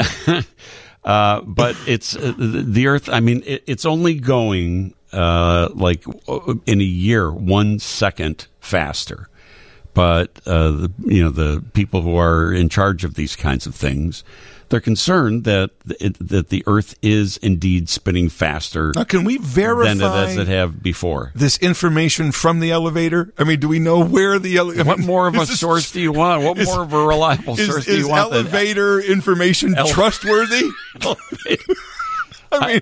I don't know how you could even question that. My gosh! Well, I'll tell you. I mean, that I thought if anything, I didn't know that there was a little leeway for the Earth's revolutions. Yep, revolutions. Yeah, not revelations. This is a revelation, but I thought even the slightest thing would cause apocalypse and catastrophe. Well, but apparently not. Here's the thing. I mean, the elevator, all I learned was that the Earth was spinning faster than it ever has before. That's all that I learned there. So then I came in and looked it up. I looked it up and I learned more. And there are many, many articles on this. So the elevator was 100% true. So in other words, that might be climate change? So, well, it says that the Earth spinning faster right now may have no effect on our daily lives, but could have serious implications for GPS satellites, smartphones, computers, and communication networks, all which rely on extremely accurate timing systems. That's why all of those things that we now depend, are so much a part of our lives. Like we can't live without all of these things. That's why I took a turn almost into a dead end coming out of Soldier Field. My GPS was all off the other night. Because the Earth is spinning so fast. Schwani, did you hear this? I've been listening, yeah. Does this make sense to you? Don't you think that shouldn't tides be... What is he, the science editor on the show all of a sudden? He's the news guy. I trust him more than some paragraph in an elevator. Well, did you also know? Did you also know that the moon is slowly moving away from the Earth? And that will definitely affect. Did you learn that in the elevator? No, I learned it. I don't know. From now on, I'm not going to believe anything unless I see it on the elevator. I think that buildings should be crashing. The Ferris wheel out there at Navy Pier should be spinning off of its. I mean, I thought as soon as the Earth moves off of its axis, everything goes crazy. Now, he didn't say it moved off of its axis. He said it was spinning at a different just rate. Spinning slightly, like in a year's time, it's only spinning like 1.7% faster. Oh. It's a small amount, but it's an amount which cumulatively could have an effect on our lives. I mean, look at your behavior. There's got to be some explanation for that. 11:50 is the time. And this is Dean Richards Sunday morning on WGN. Elton Jim Toronto is here. Hi-ho, Deanerino. Because the big Elton John concert was the other night. We got a special insider's point of view of somebody who's seen the show 208 times. Well, not that show. We've seen Elton John 208. Yeah, but not this farewell tour. No. I mean, it's not always the same show. No. Many of the same songs. Say probably 90%. Probably played your song every one of those times. Goodbye Yellow Brick Road. Yeah. Not all the time. Is there any Elton John song that you're sick of hearing? Daniel. Really? I love the recorded version. Yeah. But when he does it in concert, I just can we move on? Huh. Yeah. And I love the recorded version, but for some reason in concert, when he does it, I like it, but I'm always like, okay, next. Yeah. So since you're close personal friends with him, and if he asks you, how can I make my concert better, would you tell him drop Daniel? He did drop Daniel. I don't like it. In fact, on this tour at the beginning, before COVID, Daniel was in the set list, and now it isn't. Oh. So maybe he heard. Okay. I have to say, though, he still... you were asking me off the air what were some of the best songs. I have to say, man, I'll tell you, for 75 years old, they play this song "Leave On," which is not a very well known song. It's from his "Madman Across the Water" album, but it's played on FM radio a lot. But they do an extended jam, the whole band, and I'll tell you, I mean, everybody on stage is over 70 years old, and in some cases, his percussion player Ray Cooper is 83. Wow, yeah, and It's a good old throwback to the 70s of a jam. You know, you don't really see that much anymore. Yeah. Where the band is jamming and then everybody gets their moment, and Davy Johnstone, the guitarist, does his guitar solo, and Elton does his, and the drum, and everybody gets their shot, and then they're all doing it together, and it's a good 7 to 8. The song itself is about 4 minutes, and then this jam is about a good 7 or 8 minutes of just pure instrumental. Yeah. And you don't really see that kind of... That's what you go to a concert for. Yeah. I mean, when you go to a concert, at least I don't want to hear a version like the recorded version. Right. I want to hear them go nuts. Yeah. I want to hear the musicians having fun with each other and surprising each other. You see you know, that doing you can tell by the looks on their face when somebody does something unexpected, right? And that like sparks the other musician, and that sparks somebody else. And they're smiling at each other like, did you see that? Yeah, they do that in Rocket Man, too. I love that. They have a little jam, not as extended, but there's some times in that where you could, and I've seen this enough where Elton will just do a little thing differently, and he'll play a little, like he'll da-da-da-da-da, and then the guitar player will do the same on his guitar. Yeah. And they'll go back and forth and kind of smile at each other. That's the best. Yeah. That's and the best. I've been hearing so many great reviews of the show. And that's not always the case in a big venue like Soldier Field, because it's so large. But they managed to pull it off. The next guest that we have on the show has also been playing, not like Soldier Field size arenas, but he's been playing massive arenas around the country. I'm talking about comedian Joe Coy, who not long ago was doing the Improv in Schaumburg and Zanies and all the small comedy clubs. And he just has taken off like a wildfire in his career. Was dating Chelsea Handler for quite a while. They just recently split up. But he's one of the hottest comedians in the country right now. He has a new feature film that's out this week called Easter Sunday that I wish I would have liked a little better, because I really like Joe's comedy. I think he's so funny. And personally, I like him very, very much. He used to come on our show all the time on the TV morning news. And just, it reminded me of when Chris Rock did a movie. Chris Rock is not a good movie actor. No. He's a fantastic stand-up comedian. He's tried so many times. And that's how I felt when I saw Joe's movie. Yeah. I'm sorry to say. But I still like the guy so much, and it was great to catch up with him. We haven't talked with each other during the whole pandemic, almost 3 years. So it was great when we were able to catch up on a Zoom. Hello there, my what up, Dean? How you doing, man? Oh my God, long time no see. I was trying to remember the last time that you were here on the show. It was before you became a big famous movie star. Whatever.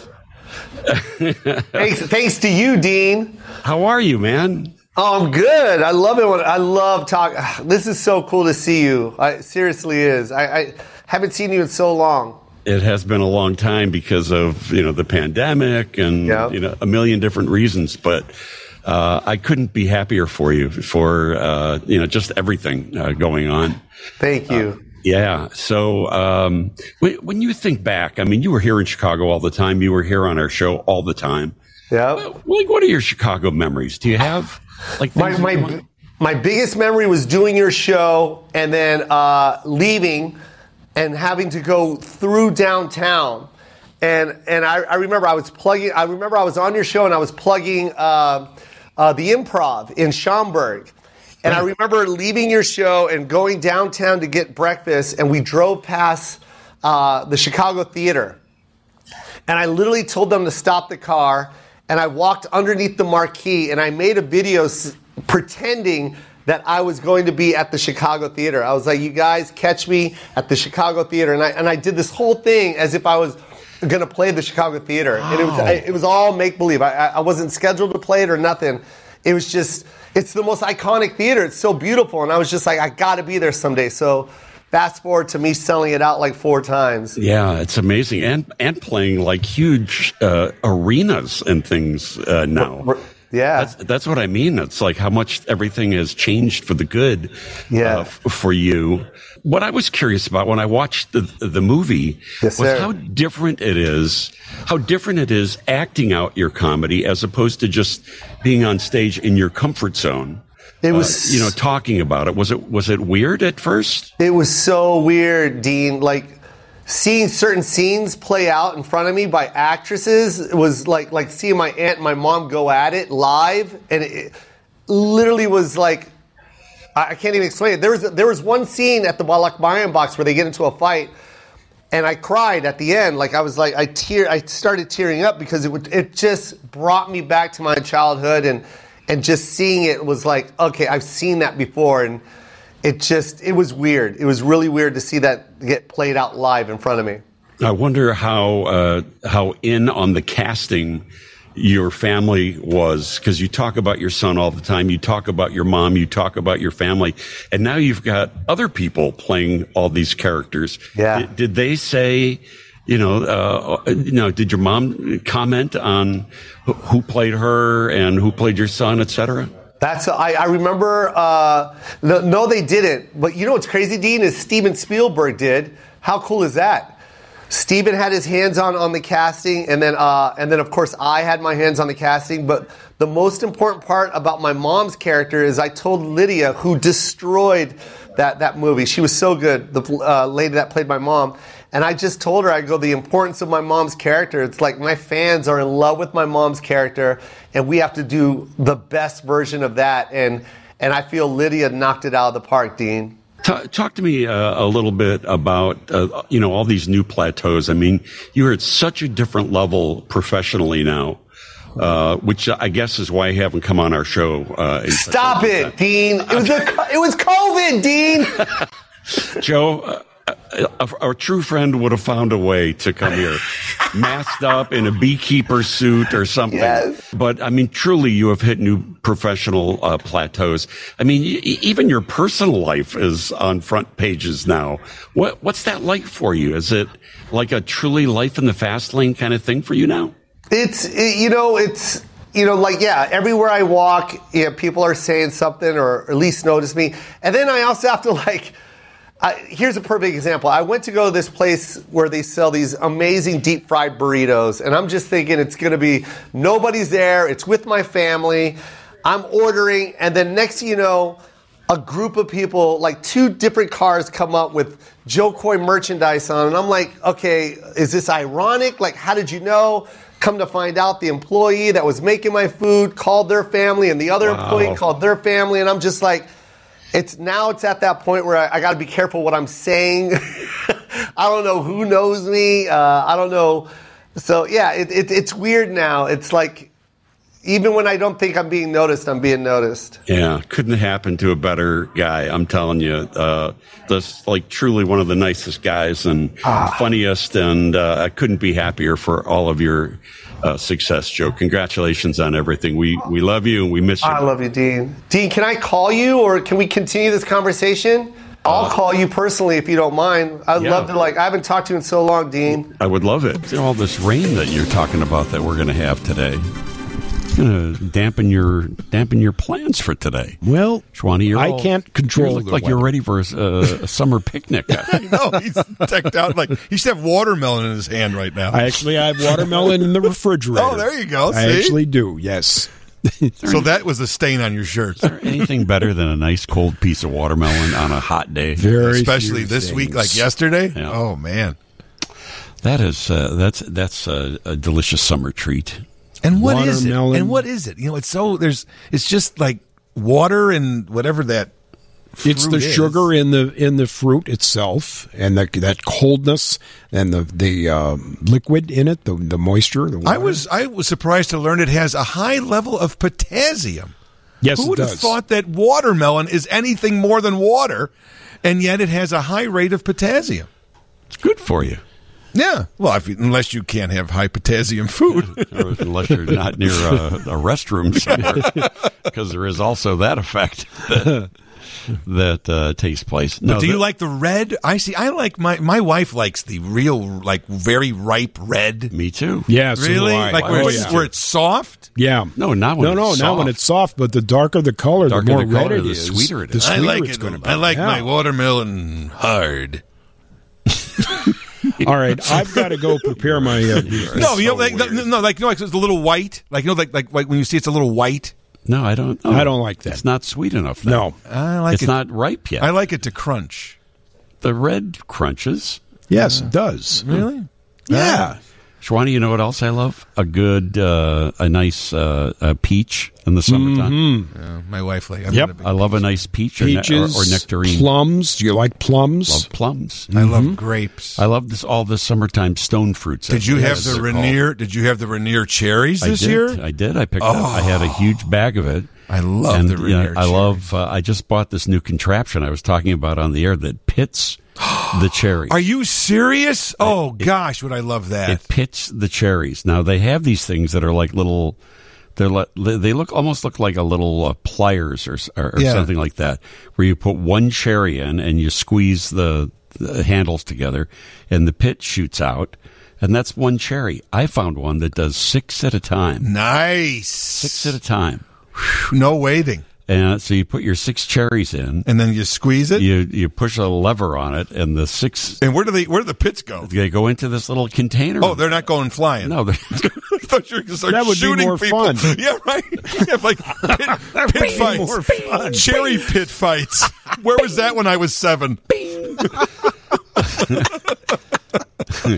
7? What about now? Right, exactly. I wish we'd had them then, because I had nothing but older brothers. You want to know how many cherry pits I had spit at me through the years? Right. But those Rainiers, they don't last long. It's like for a month or so. Yeah, well, I mean, that's the so good. the beauty of the season. So I enjoyed them, raw, just regular. Yeah. And I made some cherry cobbler. Oh, I made cherry cobbler. Do you make cobbler? I made cobbler. Cobbler is probably I love bread pudding. Yep. And a cobbler. This is the first time. I will drive hundreds of miles for a cobbler. Oh, I'll let you know that. Make me a next cobbler. Time I make one. Yeah. I made cherry cobbler. Oh. This is the first time I've made cherry cobbler. I've done peach cobbler. I'm not great on peach. But I love cherry. I love a fresh peach. What about a blueberry cobbler? I guess I could. Yeah? It's not hard. I mean, it's super easy to apple to make apple with the vanilla ice cream on it. I did. Shwani, you like strawberry rhubarb? You ever have that combination? Yes, absolutely. Yeah, that's a delicious combo right there. The strawberry and the fresh rhubarb. You mix that into a cobbler, and you put anything in a cobbler. Anything in a cobbler. You put it in a pie pan, basically. It's just a little a little bit of sugar. I don't put a lot in, but some sugar and cornstarch. In with the fruit mixture, and that's it. Yeah, and that's pretty much it. So what's the cobble then? The cobble is what then you take like a biscuit mix. Oh, okay. And you put a few dabs of the biscuit mix on top of it, so it it bakes a crust basically on it. So you've got the nice warm fruit. Now, is that underneath. different than a crumble? Well, I think a crumble would be like if you put granola or something like that on top of it. And what about a crisp?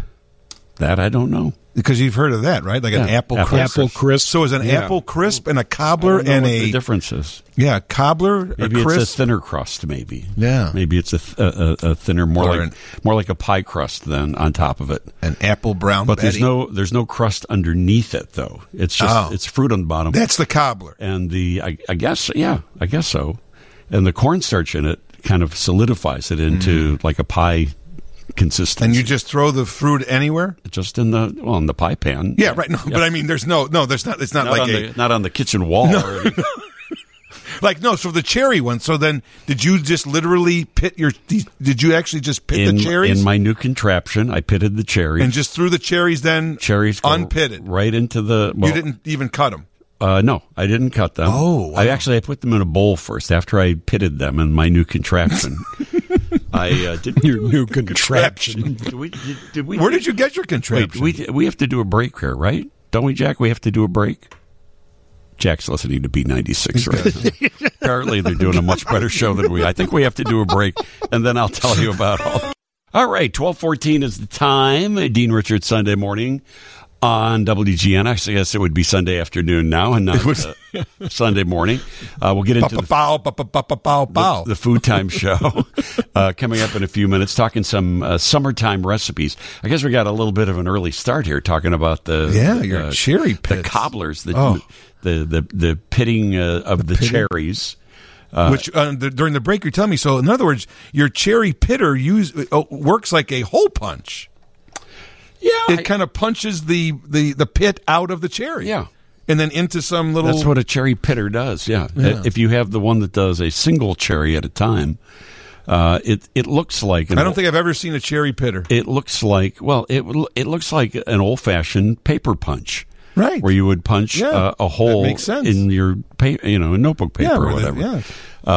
So in this case, it's big enough that you can put a cherry in it, And it's the same principle. It's this little prolonged device that when you squeeze the handle, the cherry that pushes the prolonged device into the cherry and pushes the. So the integrity of the cherry is intact. Perfect. Nice. Yeah, it's perfect. Do you have to what is that little the stem? De-stem it? You do have to take the stem out before you put it in. Yeah. But so they're not even halved. You could cut them in half. But my point is, but I wouldn't when you want pull to. it out, it's not. It's like still, a cherry.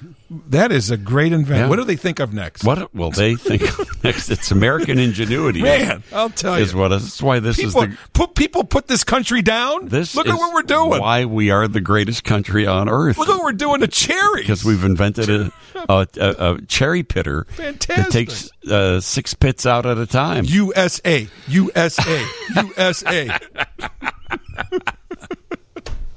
So that's one of my favorite. On the food segment today, I wanted to. I got a great recipe. Do you know who the actor is? Robert Pine. Oh yeah, he's from. He was on Chips. He was on Chips, and he's the father of Chris Pine. He's the father of Chris Pine from Star Trek. Exactly right. Yeah. And he's a very talented actor, all on his own. He's in a movie that's going to be opening in a couple of weeks. So God, is he 100 years old? No. He's still in movies? No, he was the father. I think he was 60, 70. He's got to be. He's probably around 70 now. Really? That's all? But very extremely distinguished. Oh yeah. Like his son Chris Pine, extremely handsome, dashing, charismatic. Really super nice guy. I had a great chat with him. He was the boss on. He was like there. He was there. He was the sergeant. Yeah, right. Exactly. Something like that. Yeah. Right. But I did an interview with Chris Pine a couple of months ago, and I've been asking celebrities for their favorite recipes that I might recreate. Oh, that's a cool idea. On my TV cooking segment, which I do every Wednesday at 9:30 in the morning. And Chris Pine gave me a fantastic recipe for lemon fettuccine. It's pasta with some olive oil and lemon zest. Yeah. And a little bit of lemon juice. Very light. And I cooked it on TV. It was great. I've made it at home a couple of times since then because it's a really nice summer pasta dish. It's very, very light. So I asked, when I interviewed Robert Pine, I told him that your son gave me a fantastic recipe. I said, "Are you also a cook? Do you have a recipe like this?" And he did. He turns out he's a cook too. How funny! And he gave me a recipe for gazpacho. Oh, he's famous for gazpacho, the cold tomato soup. Yeah. Which when I've made it, has green peppers and cucumbers and fresh tomatoes, and I put some V8 in it. Just it gives it a tiny bit of spice and a little bit of texture when I've made it. I happen to like it spicy, but you can certainly make it without. But he gave me a great recipe for that, and which got me thinking, what are some of the other great summer recipes? So that's what I want to open up the phones for that. Stuff that you'd love to make in the summertime, whether it's on the grill or just a nice salad or, whatever it is, 312-981-7200. I've got a $100 gift card for the Barbecue Authority in Lisle. If you go to bbqauthority.com, you can shop there and learn more. But we've got a $100 gift card that we're going to give away for our favorite recipe that we get here in this next segment. So if you've got a nice summertime recipe, give us a call right now, 312-981-7200. We're going to take down the phone numbers for everybody who calls in. And favorite recipe, we'll call you back and we'll give you. But you got to earn this. You got to earn this. This isn't just a fifth caller stuff. This is you got to. No, you got to bring the bacon, bring the goods. You come here on Sunday morning, you can expect to do a little heavy lifting. Listening is just the beginning. Yeah, we can't do it all here. No. Much as we clearly, if you've listened to the show, we cannot deliver the goods, especially over 4 hours. I mean, come on, and especially toward the end of the 4 hours. Yeah, you notice how the last hour is always, okay, let's get some callers in. You don't really have callers until about noon. Well, we're busy. We're busy with other things earlier in the show. So anyway, we're going to have some fun with some recipes here at 312-981-7200. 7200, our telephone number. A quick break, and we'll get to all of that right after this. WGN.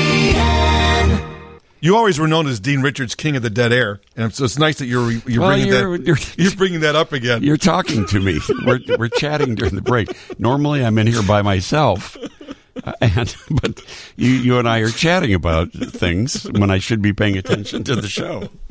Yeah, but no one does dead air like you. That's a lesson to you young broadcasters out there, by the way. Pay attention. No matter who is in the studio, pay attention. Don't be distracted by what's going on. Oh, if they can only hear what we talk about. No matter how gossipy and it is behind the scenes. 1223 Dean Richards, Sunday morning, WGN. Did you say that you had a summertime recipe? Well, I just saying yesterday, in fact, we love to watch America's Test Kitchen. On good old Channel 11 every Saturday. And they had a recipe that was very simple, and I would just go on, I can't give you all the ingredients, but I can tell you what it is, and you can go on their website. But it was a broccoli salad with avocado dressing. Yum. And it just, I actually videotaped it so that we can go back and... Was it raw broccoli? No, she just cooked it, boiled it very quickly, just to soften it a little. All right. She used the florets as well as the stem, interestingly, to give it some texture. And... added a few other things, but then made this avocado dressing to put on it, and That it sounds just good. Really was. It looked great. I was watching one of the cooking shows on Channel 11 yesterday too, and it was Scandinavian. No, it was that Patty is her name. I don't know her last name. She does a Mexican cooking. Oh, show. right. Yes. She's delightful. Yeah. You just want to give her a big hug. She's so delightful. And she was making some things, but she took some broccoli and cauliflower. I love that. And, That's one of my cut favorites. it. She cut it in slices, not in florets. Oh. But she goes Down. straight down and cut it into maybe half-inch slices, puts it on a sheet pan, and she baked it like 475 in the oven for 20 minutes. And it super roasts these vegetables, brings out the flavor. They look delicious. They were a little char baked. Well, thanks to which you. I like. Thanks to you. We bought the air fryer. Oh, good. And what we do, we bought the same one, the Black & Decker one that you talked about a couple of years ago. It's a good machine. And we do that. We have what we do is we cut the broccoli and the cauliflower, and went online. Just found a quick thing: little olive oil, some salt and pepper. And just put that in the air fryer, and it roasts, and it what's great about it, it fries.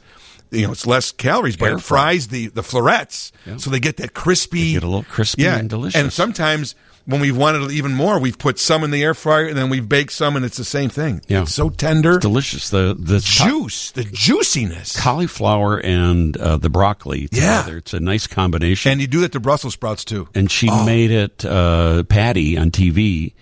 Made it with this sort of cream sauce, like a little cream sauce. And I was like, that would be a nice summertime side dish.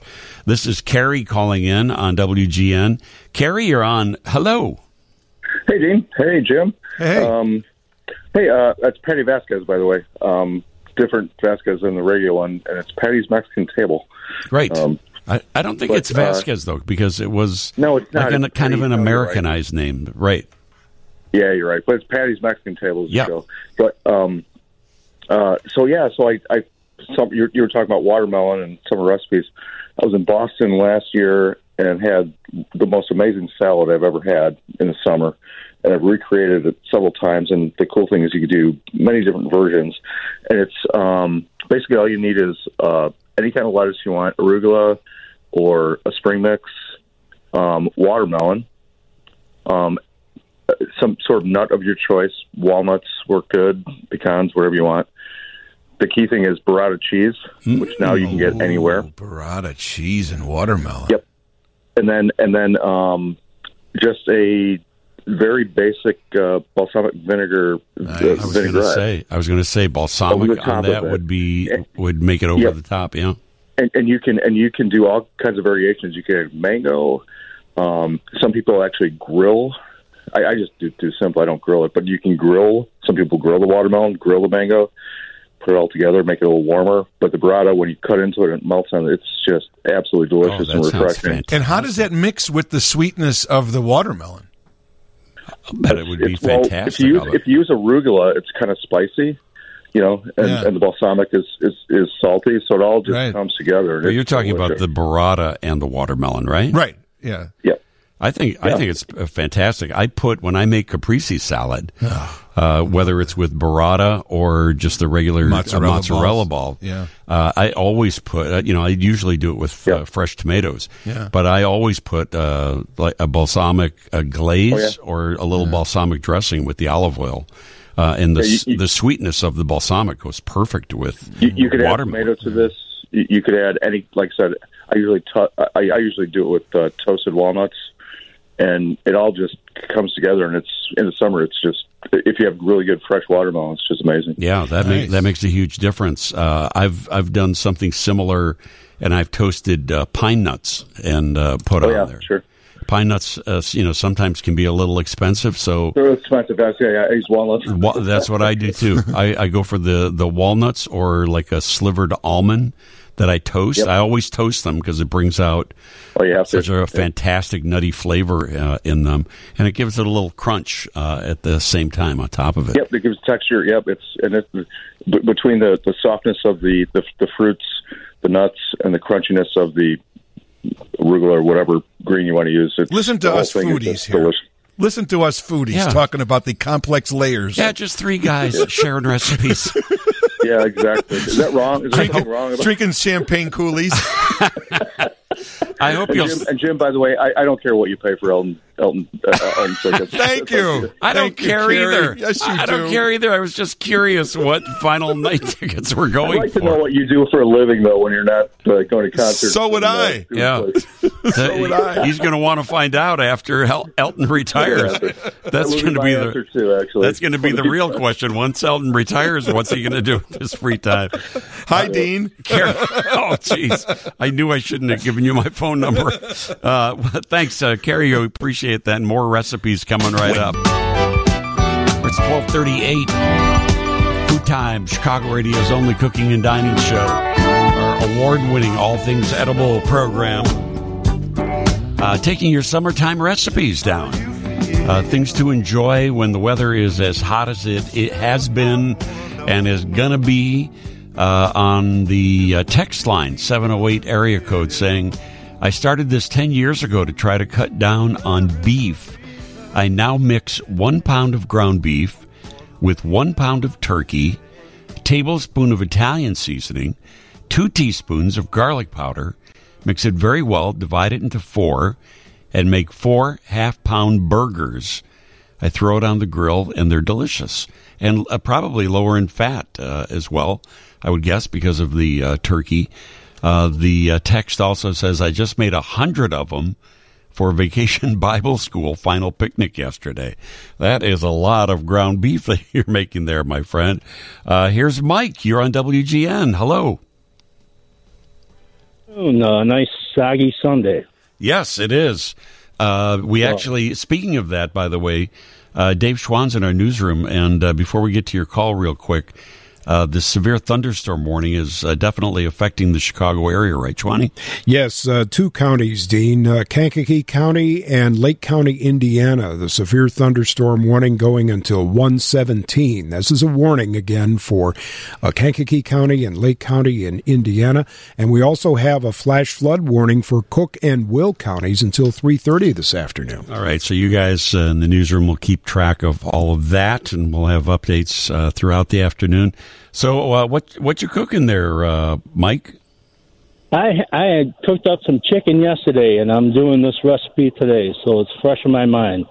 I've got some barbecue chicken left over, and I make a penne pasta with the leftover chicken. What I do is I start with about a half cup of olive oil in a big Dutch oven on the stove. And I put in some fresh garlic and rosemary. Okay. And some sea salt. I like that already. And I let that simmer a little bit. Then I throw in some either mushrooms or pea pods. Nice. I've got both today, so I'm using both. Nice. And you can use summer squash or anything, any other kind of vegetable, cauliflower, broccoli, anything. I add the penny pasta to the olive oil, and the chicken I debone, and I leave the skins. I use the skin too in the recipe. Sure, yeah. Just get that extra flavor. Of course, yeah. And then I combine it all in that big Dutch oven. I use cast iron. Yep. And then I add the chicken to it after I reheat it in the microwave. You can get rotisserie chicken if you don't have barbecue chicken. And it works really well. And then I top it off with Parmesan, and it depends on who I'm serving. But it's either cilantro or parsley on top. Right. Yeah. Do you put any other sauce on it, or it's just the... No, I use the olive oil as the sauce. Yeah. I mean, so it's very light. I would imagine some of those vegetables give off a little bit of juice there as well. Especially the garlic in the olive oil cooking, simmering. Yeah. And the rosemary. Oh, it's super flavorful. Super flavorful. But if you're putting zucchini in there and, some of the other vegetables, those are giving off their natural juices as well. Summer squash, I just simmer that a little bit in the olive oil. Yeah, I'll bet that's good cold, so it softens up. I'll bet that's good cold, or like room temperature. To serve. I'll bet that's good, like room temperature, the next day. It is. It's actually very good cold. And then if you do, I usually make a whole box of penny pasta. Yeah.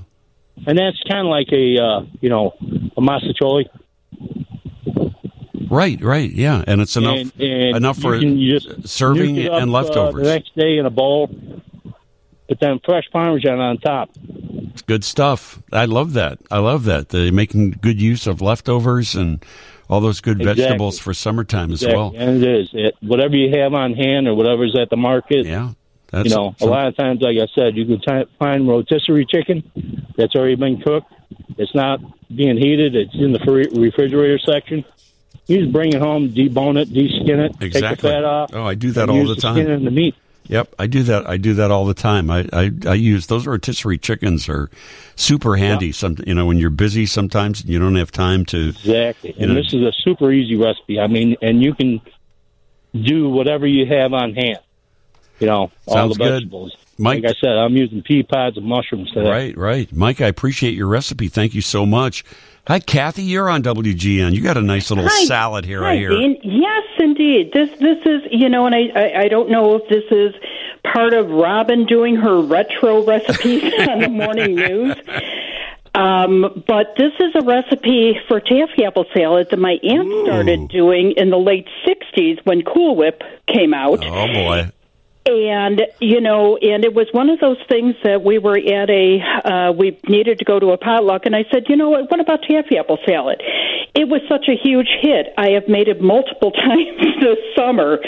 What it is just taking a large can of crushed pineapple, draining it, and after it's drained, mix it with some miniature marshmallows. And from that juice of the pineapple, you add an egg, some flour, vinegar, and sugar. You cook it until it's thickened. This is the thing. Retro recipes, you always have to plan ahead. Right. So this is not a same-day thing. Yeah. But you put it in the refrigerator overnight, and the next day you just take that sauce and Cool Whip and marshmallows, and you cut up some apples with the peels on, so that makes it really easy. Right. And some chopped peanuts, and I'm telling you, it is delicious. That sounds really good. Yeah, okay, so it's probably not calorie friendly or whatever, but you know what? It kind of gives you that feeling of times gone by, right? It's very nostalgic, and you don't have to have a giant portion of it. No, exactly. I am amazed at how many people. I brought it to my sister-in-law's, and everyone just went crazy over it. And I went, okay, it's been a while since I made this. Yeah. Let's continue it. And everyone loves it. Yeah. Now, see, if Robin was making this, there would have been some Jell-O would have been involved somehow. And hot dogs. Hot dogs, and Paul would have all washed it down with an old style. Exactly. And enjoyed it. That's Robin's. If you've never seen Robin's retro cooking segments, that's basically what it is. I love your recipe. It sounds really refreshing. A really nice summer dessert salad. Kathy, I appreciate it. Thank you. You bet. Thanks so much. Have a great day. This is Pete up next. You're on WGN. Hello. Hi, Dean. A few years ago, or a year ago, I don't remember, I gave you a complete breakdown as how to cook everything on a Weber at once. What do you mean? Baked potatoes, corn on the cob, all that stuff. Okay. But I never got around to telling you about the super simple salad. Okay. Super simple salad, you say? Yes. Okay. It has two food ingredients. Doesn't get much simpler than that. Bib lettuce and green onions. Huh. All you're going to do is after cleaning everything, you're going to slice the green onions, white and green, add that to the lettuce. You don't want too many onions. You're going to have to come up with your own ratio on that, really. But the dressing is nothing more than vinegar and sugar with maybe a pinch of pepper. Interesting. So it's just the lettuce and onions and the green onions, right? And a sweetened vinegar. Okay, like maybe a rice vinegar might be nice with that. You could do a rice vinegar, but you'd still want to add some sugar to it. You still want more. Okay, you need a pinch. You need a pinch of cane in there. I've tried different vinegars. It doesn't seem. You start out with a vinegar. Oh, this is going to be plenty sweet, and you put it together. And still need some. Open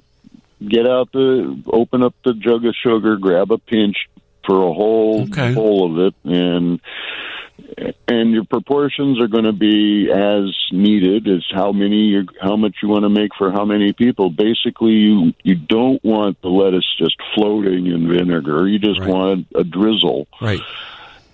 And it is light, it is delicious. The sweet and the onions work with each other and kind of against each other, making a good contrast in the mouth. And then you've got the lettuce. And the greatest thing about this was when my mom was doing this, she'd just walk across the driveway to our little tiny garden patch and pick everything she needed. Yeah, that's the best. That's the best when you can go outside and pick your ingredients for a nice salad. Fix it up the same day. Yeah. Fix it up minutes after you pick it. You will realize, the flavors, how intense the flavors can be. That sounds fantastic, and like crazy simple. I know it's crazy simple, but it has a unique flavor, and guests would expect it when they came over after the first time. Because it's for some reason other people couldn't make something that simple. I don't understand it. Yeah, I made a salad yesterday. I think I know I've made it on TV. I don't remember if I've talked about it on the air. But in the summertime, I like to make a garbanzo bean salad. Yes. It is. I take a pint of cherry tomatoes, cut them in half. I take a can of garbanzo beans. I think it's like 15-ounce cans, something like that. Rinse them and set those aside. I take one of those English cucumbers, without the seeds in them. Or I guess you could just take a regular cucumber too. But I like to take the seeds out. I run a spoon. I cut it in half and then run a spoon through it to take those big horsey seeds out. And I cubed that up. And yesterday I had a Vidalia onion. I cut that up, and I put all those ingredients into the salad. So the cherry tomatoes, the garbanzo beans, the cucumber, and the Vidalia onion. You can use any kind of onion that you like. I just happen to have a Vidalia in the house with some olive oil and red wine vinegar. Oh, and feta cheese. I had some feta cheese also. Oh, must add that to this mix. Yeah. There's only two things I didn't mention. If you don't have green onions, if you got a Vidalia, that's a good substitute for this little salad I was talking about. Yeah. And I love your recipe that you just gave, but I'm one of those people who can't handle indigestible seeds. Okay. So I'd be scooping out every one of those little tomatoes. Okay, yeah. Oh yeah, I don't really want to get deep into medical with you, but I understand. There's a condition known as diverticulosis, where those little seeds get caught and they can be very painful. Sure. Oh yeah. Same with and a weird. Someone mentioned. I think I heard someone mentioning using peanuts in one of their recipes. Yeah, I'd be substituting because peanuts, when you chew them, they don't grind down. Right. They shatter. Yeah. And they're as painful as seeds. Yeah, I know. For diverticulitis sufferers, those things are tough. So yeah, scoop out the seeds of the tomatoes, definitely. But I'll tell you what, this is a delicious salad. I took it over to a friend's yesterday, and it was a hit, huge hit. It's a delicious salad. I was going to say, you had to have it in a sealed, opaque container, or it wouldn't have made it to your friend's house. That would be good snacking in the car, that's for sure, right? Snacking in the car, or don't walk down the street with that in a bag. I think it would smell enough that people would be following you. It sounds like it would have a delicious odor to it. Yeah, it was pretty good, I got to say. I appreciate your recipe, Pete. Thank you very much for the call. Yeah, so what we're doing is just getting some, nice summertime recipes that are just, great for summer, where you don't want to heat up the oven, certainly, where you just want something that's kind of nice and, refreshing. 312-981-7200 is the telephone number. I had talked about how we got started with this was that actor John Pine has a new movie that's coming out, and I interviewed him. And I asked him for a summer recipe, and he gave me a fantastic gazpacho recipe that he has cooked for his family, including his son, Chris Pine, for years. And he shared it with me, and I don't have his exact recipe right in front of me, but I do remember it, where it's, some really great tomatoes, like a vine-ripened tomato that you can, I do peel them so the skins are not in the gazpacho. I peel them, I just make a little X with a knife on the tomato, throw them in a little boiling water real quick, just for not even a minute. The skins come right off. They peel right off, and then I cut them in half. I do take the seeds out, and I chop them up. I take the cucumbers that I also seed, and I chop it up. I use, in this recipe, there was red bell pepper, there was red onion, there was green pepper also in it. All of this, just chopped up. And all of it then, by the way, going into a blender, along with some tomato juice. That's what John Pine used. When I personally do it, I use V8. I use V8 or Clamato. And it's a slightly more complex flavor, but his recipe used a little bit of tomato juice. I'm going to post the full recipe once we have it on the air. But it gets you put it in the blender, but you don't blend it to death where it's liquefied. I like to feel some chunks in it. So I just give it a few pulses until it breaks down a little bit, and it becomes soup-like. And then some balsamic vinegar goes in it. Some Worcestershire sauce goes in it, salt and pepper, of course, and it's delicious. You put it in the fridge till it gets nice and ice cold, and it is a fantastic. This cold gazpacho soup is just one of my favorite things of summertime. You can put a little Greek yogurt, tiny just dabble of a Greek yogurt on top of it, or sour cream if you want. We'll post all the recipes up at 312-981-7200. Jim's been hanging on with a salad recipe. Oh, boy, we've got a lot of salad recipes here today. Hi, Jim. Oh, yeah. How you doing, Dean? Great show. Thank you. My recipe is pretty close to what you got going there. I use garden right tomatoes. I use cucumbers, which I don't peel completely, leave a little bit of the skin on them. Me too. And Vidalia onions, but my trick is I put it in a metal bowl. Okay. I slice it all up, put it in a metal bowl, toss it all around. Then I pour zesty oil and vinegar Kraft dressing on it. Okay. And put it in put it in the freezer for 10 minutes, bring it out, and voila, it's done. Ice cold, delicious salad like that would be so good. And it's so easy and so fast. It's like zip and it's done. I love that. I love that. There you go. I love that.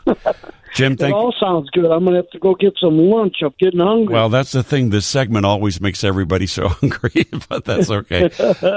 Jim, thank you for the call. I appreciate it. Producer Jack is going to pick our winner, and we're going to be sending out that $100 gift card for Barbecue Authority in Lisle. Visit bbqauthority.com to shop and learn more.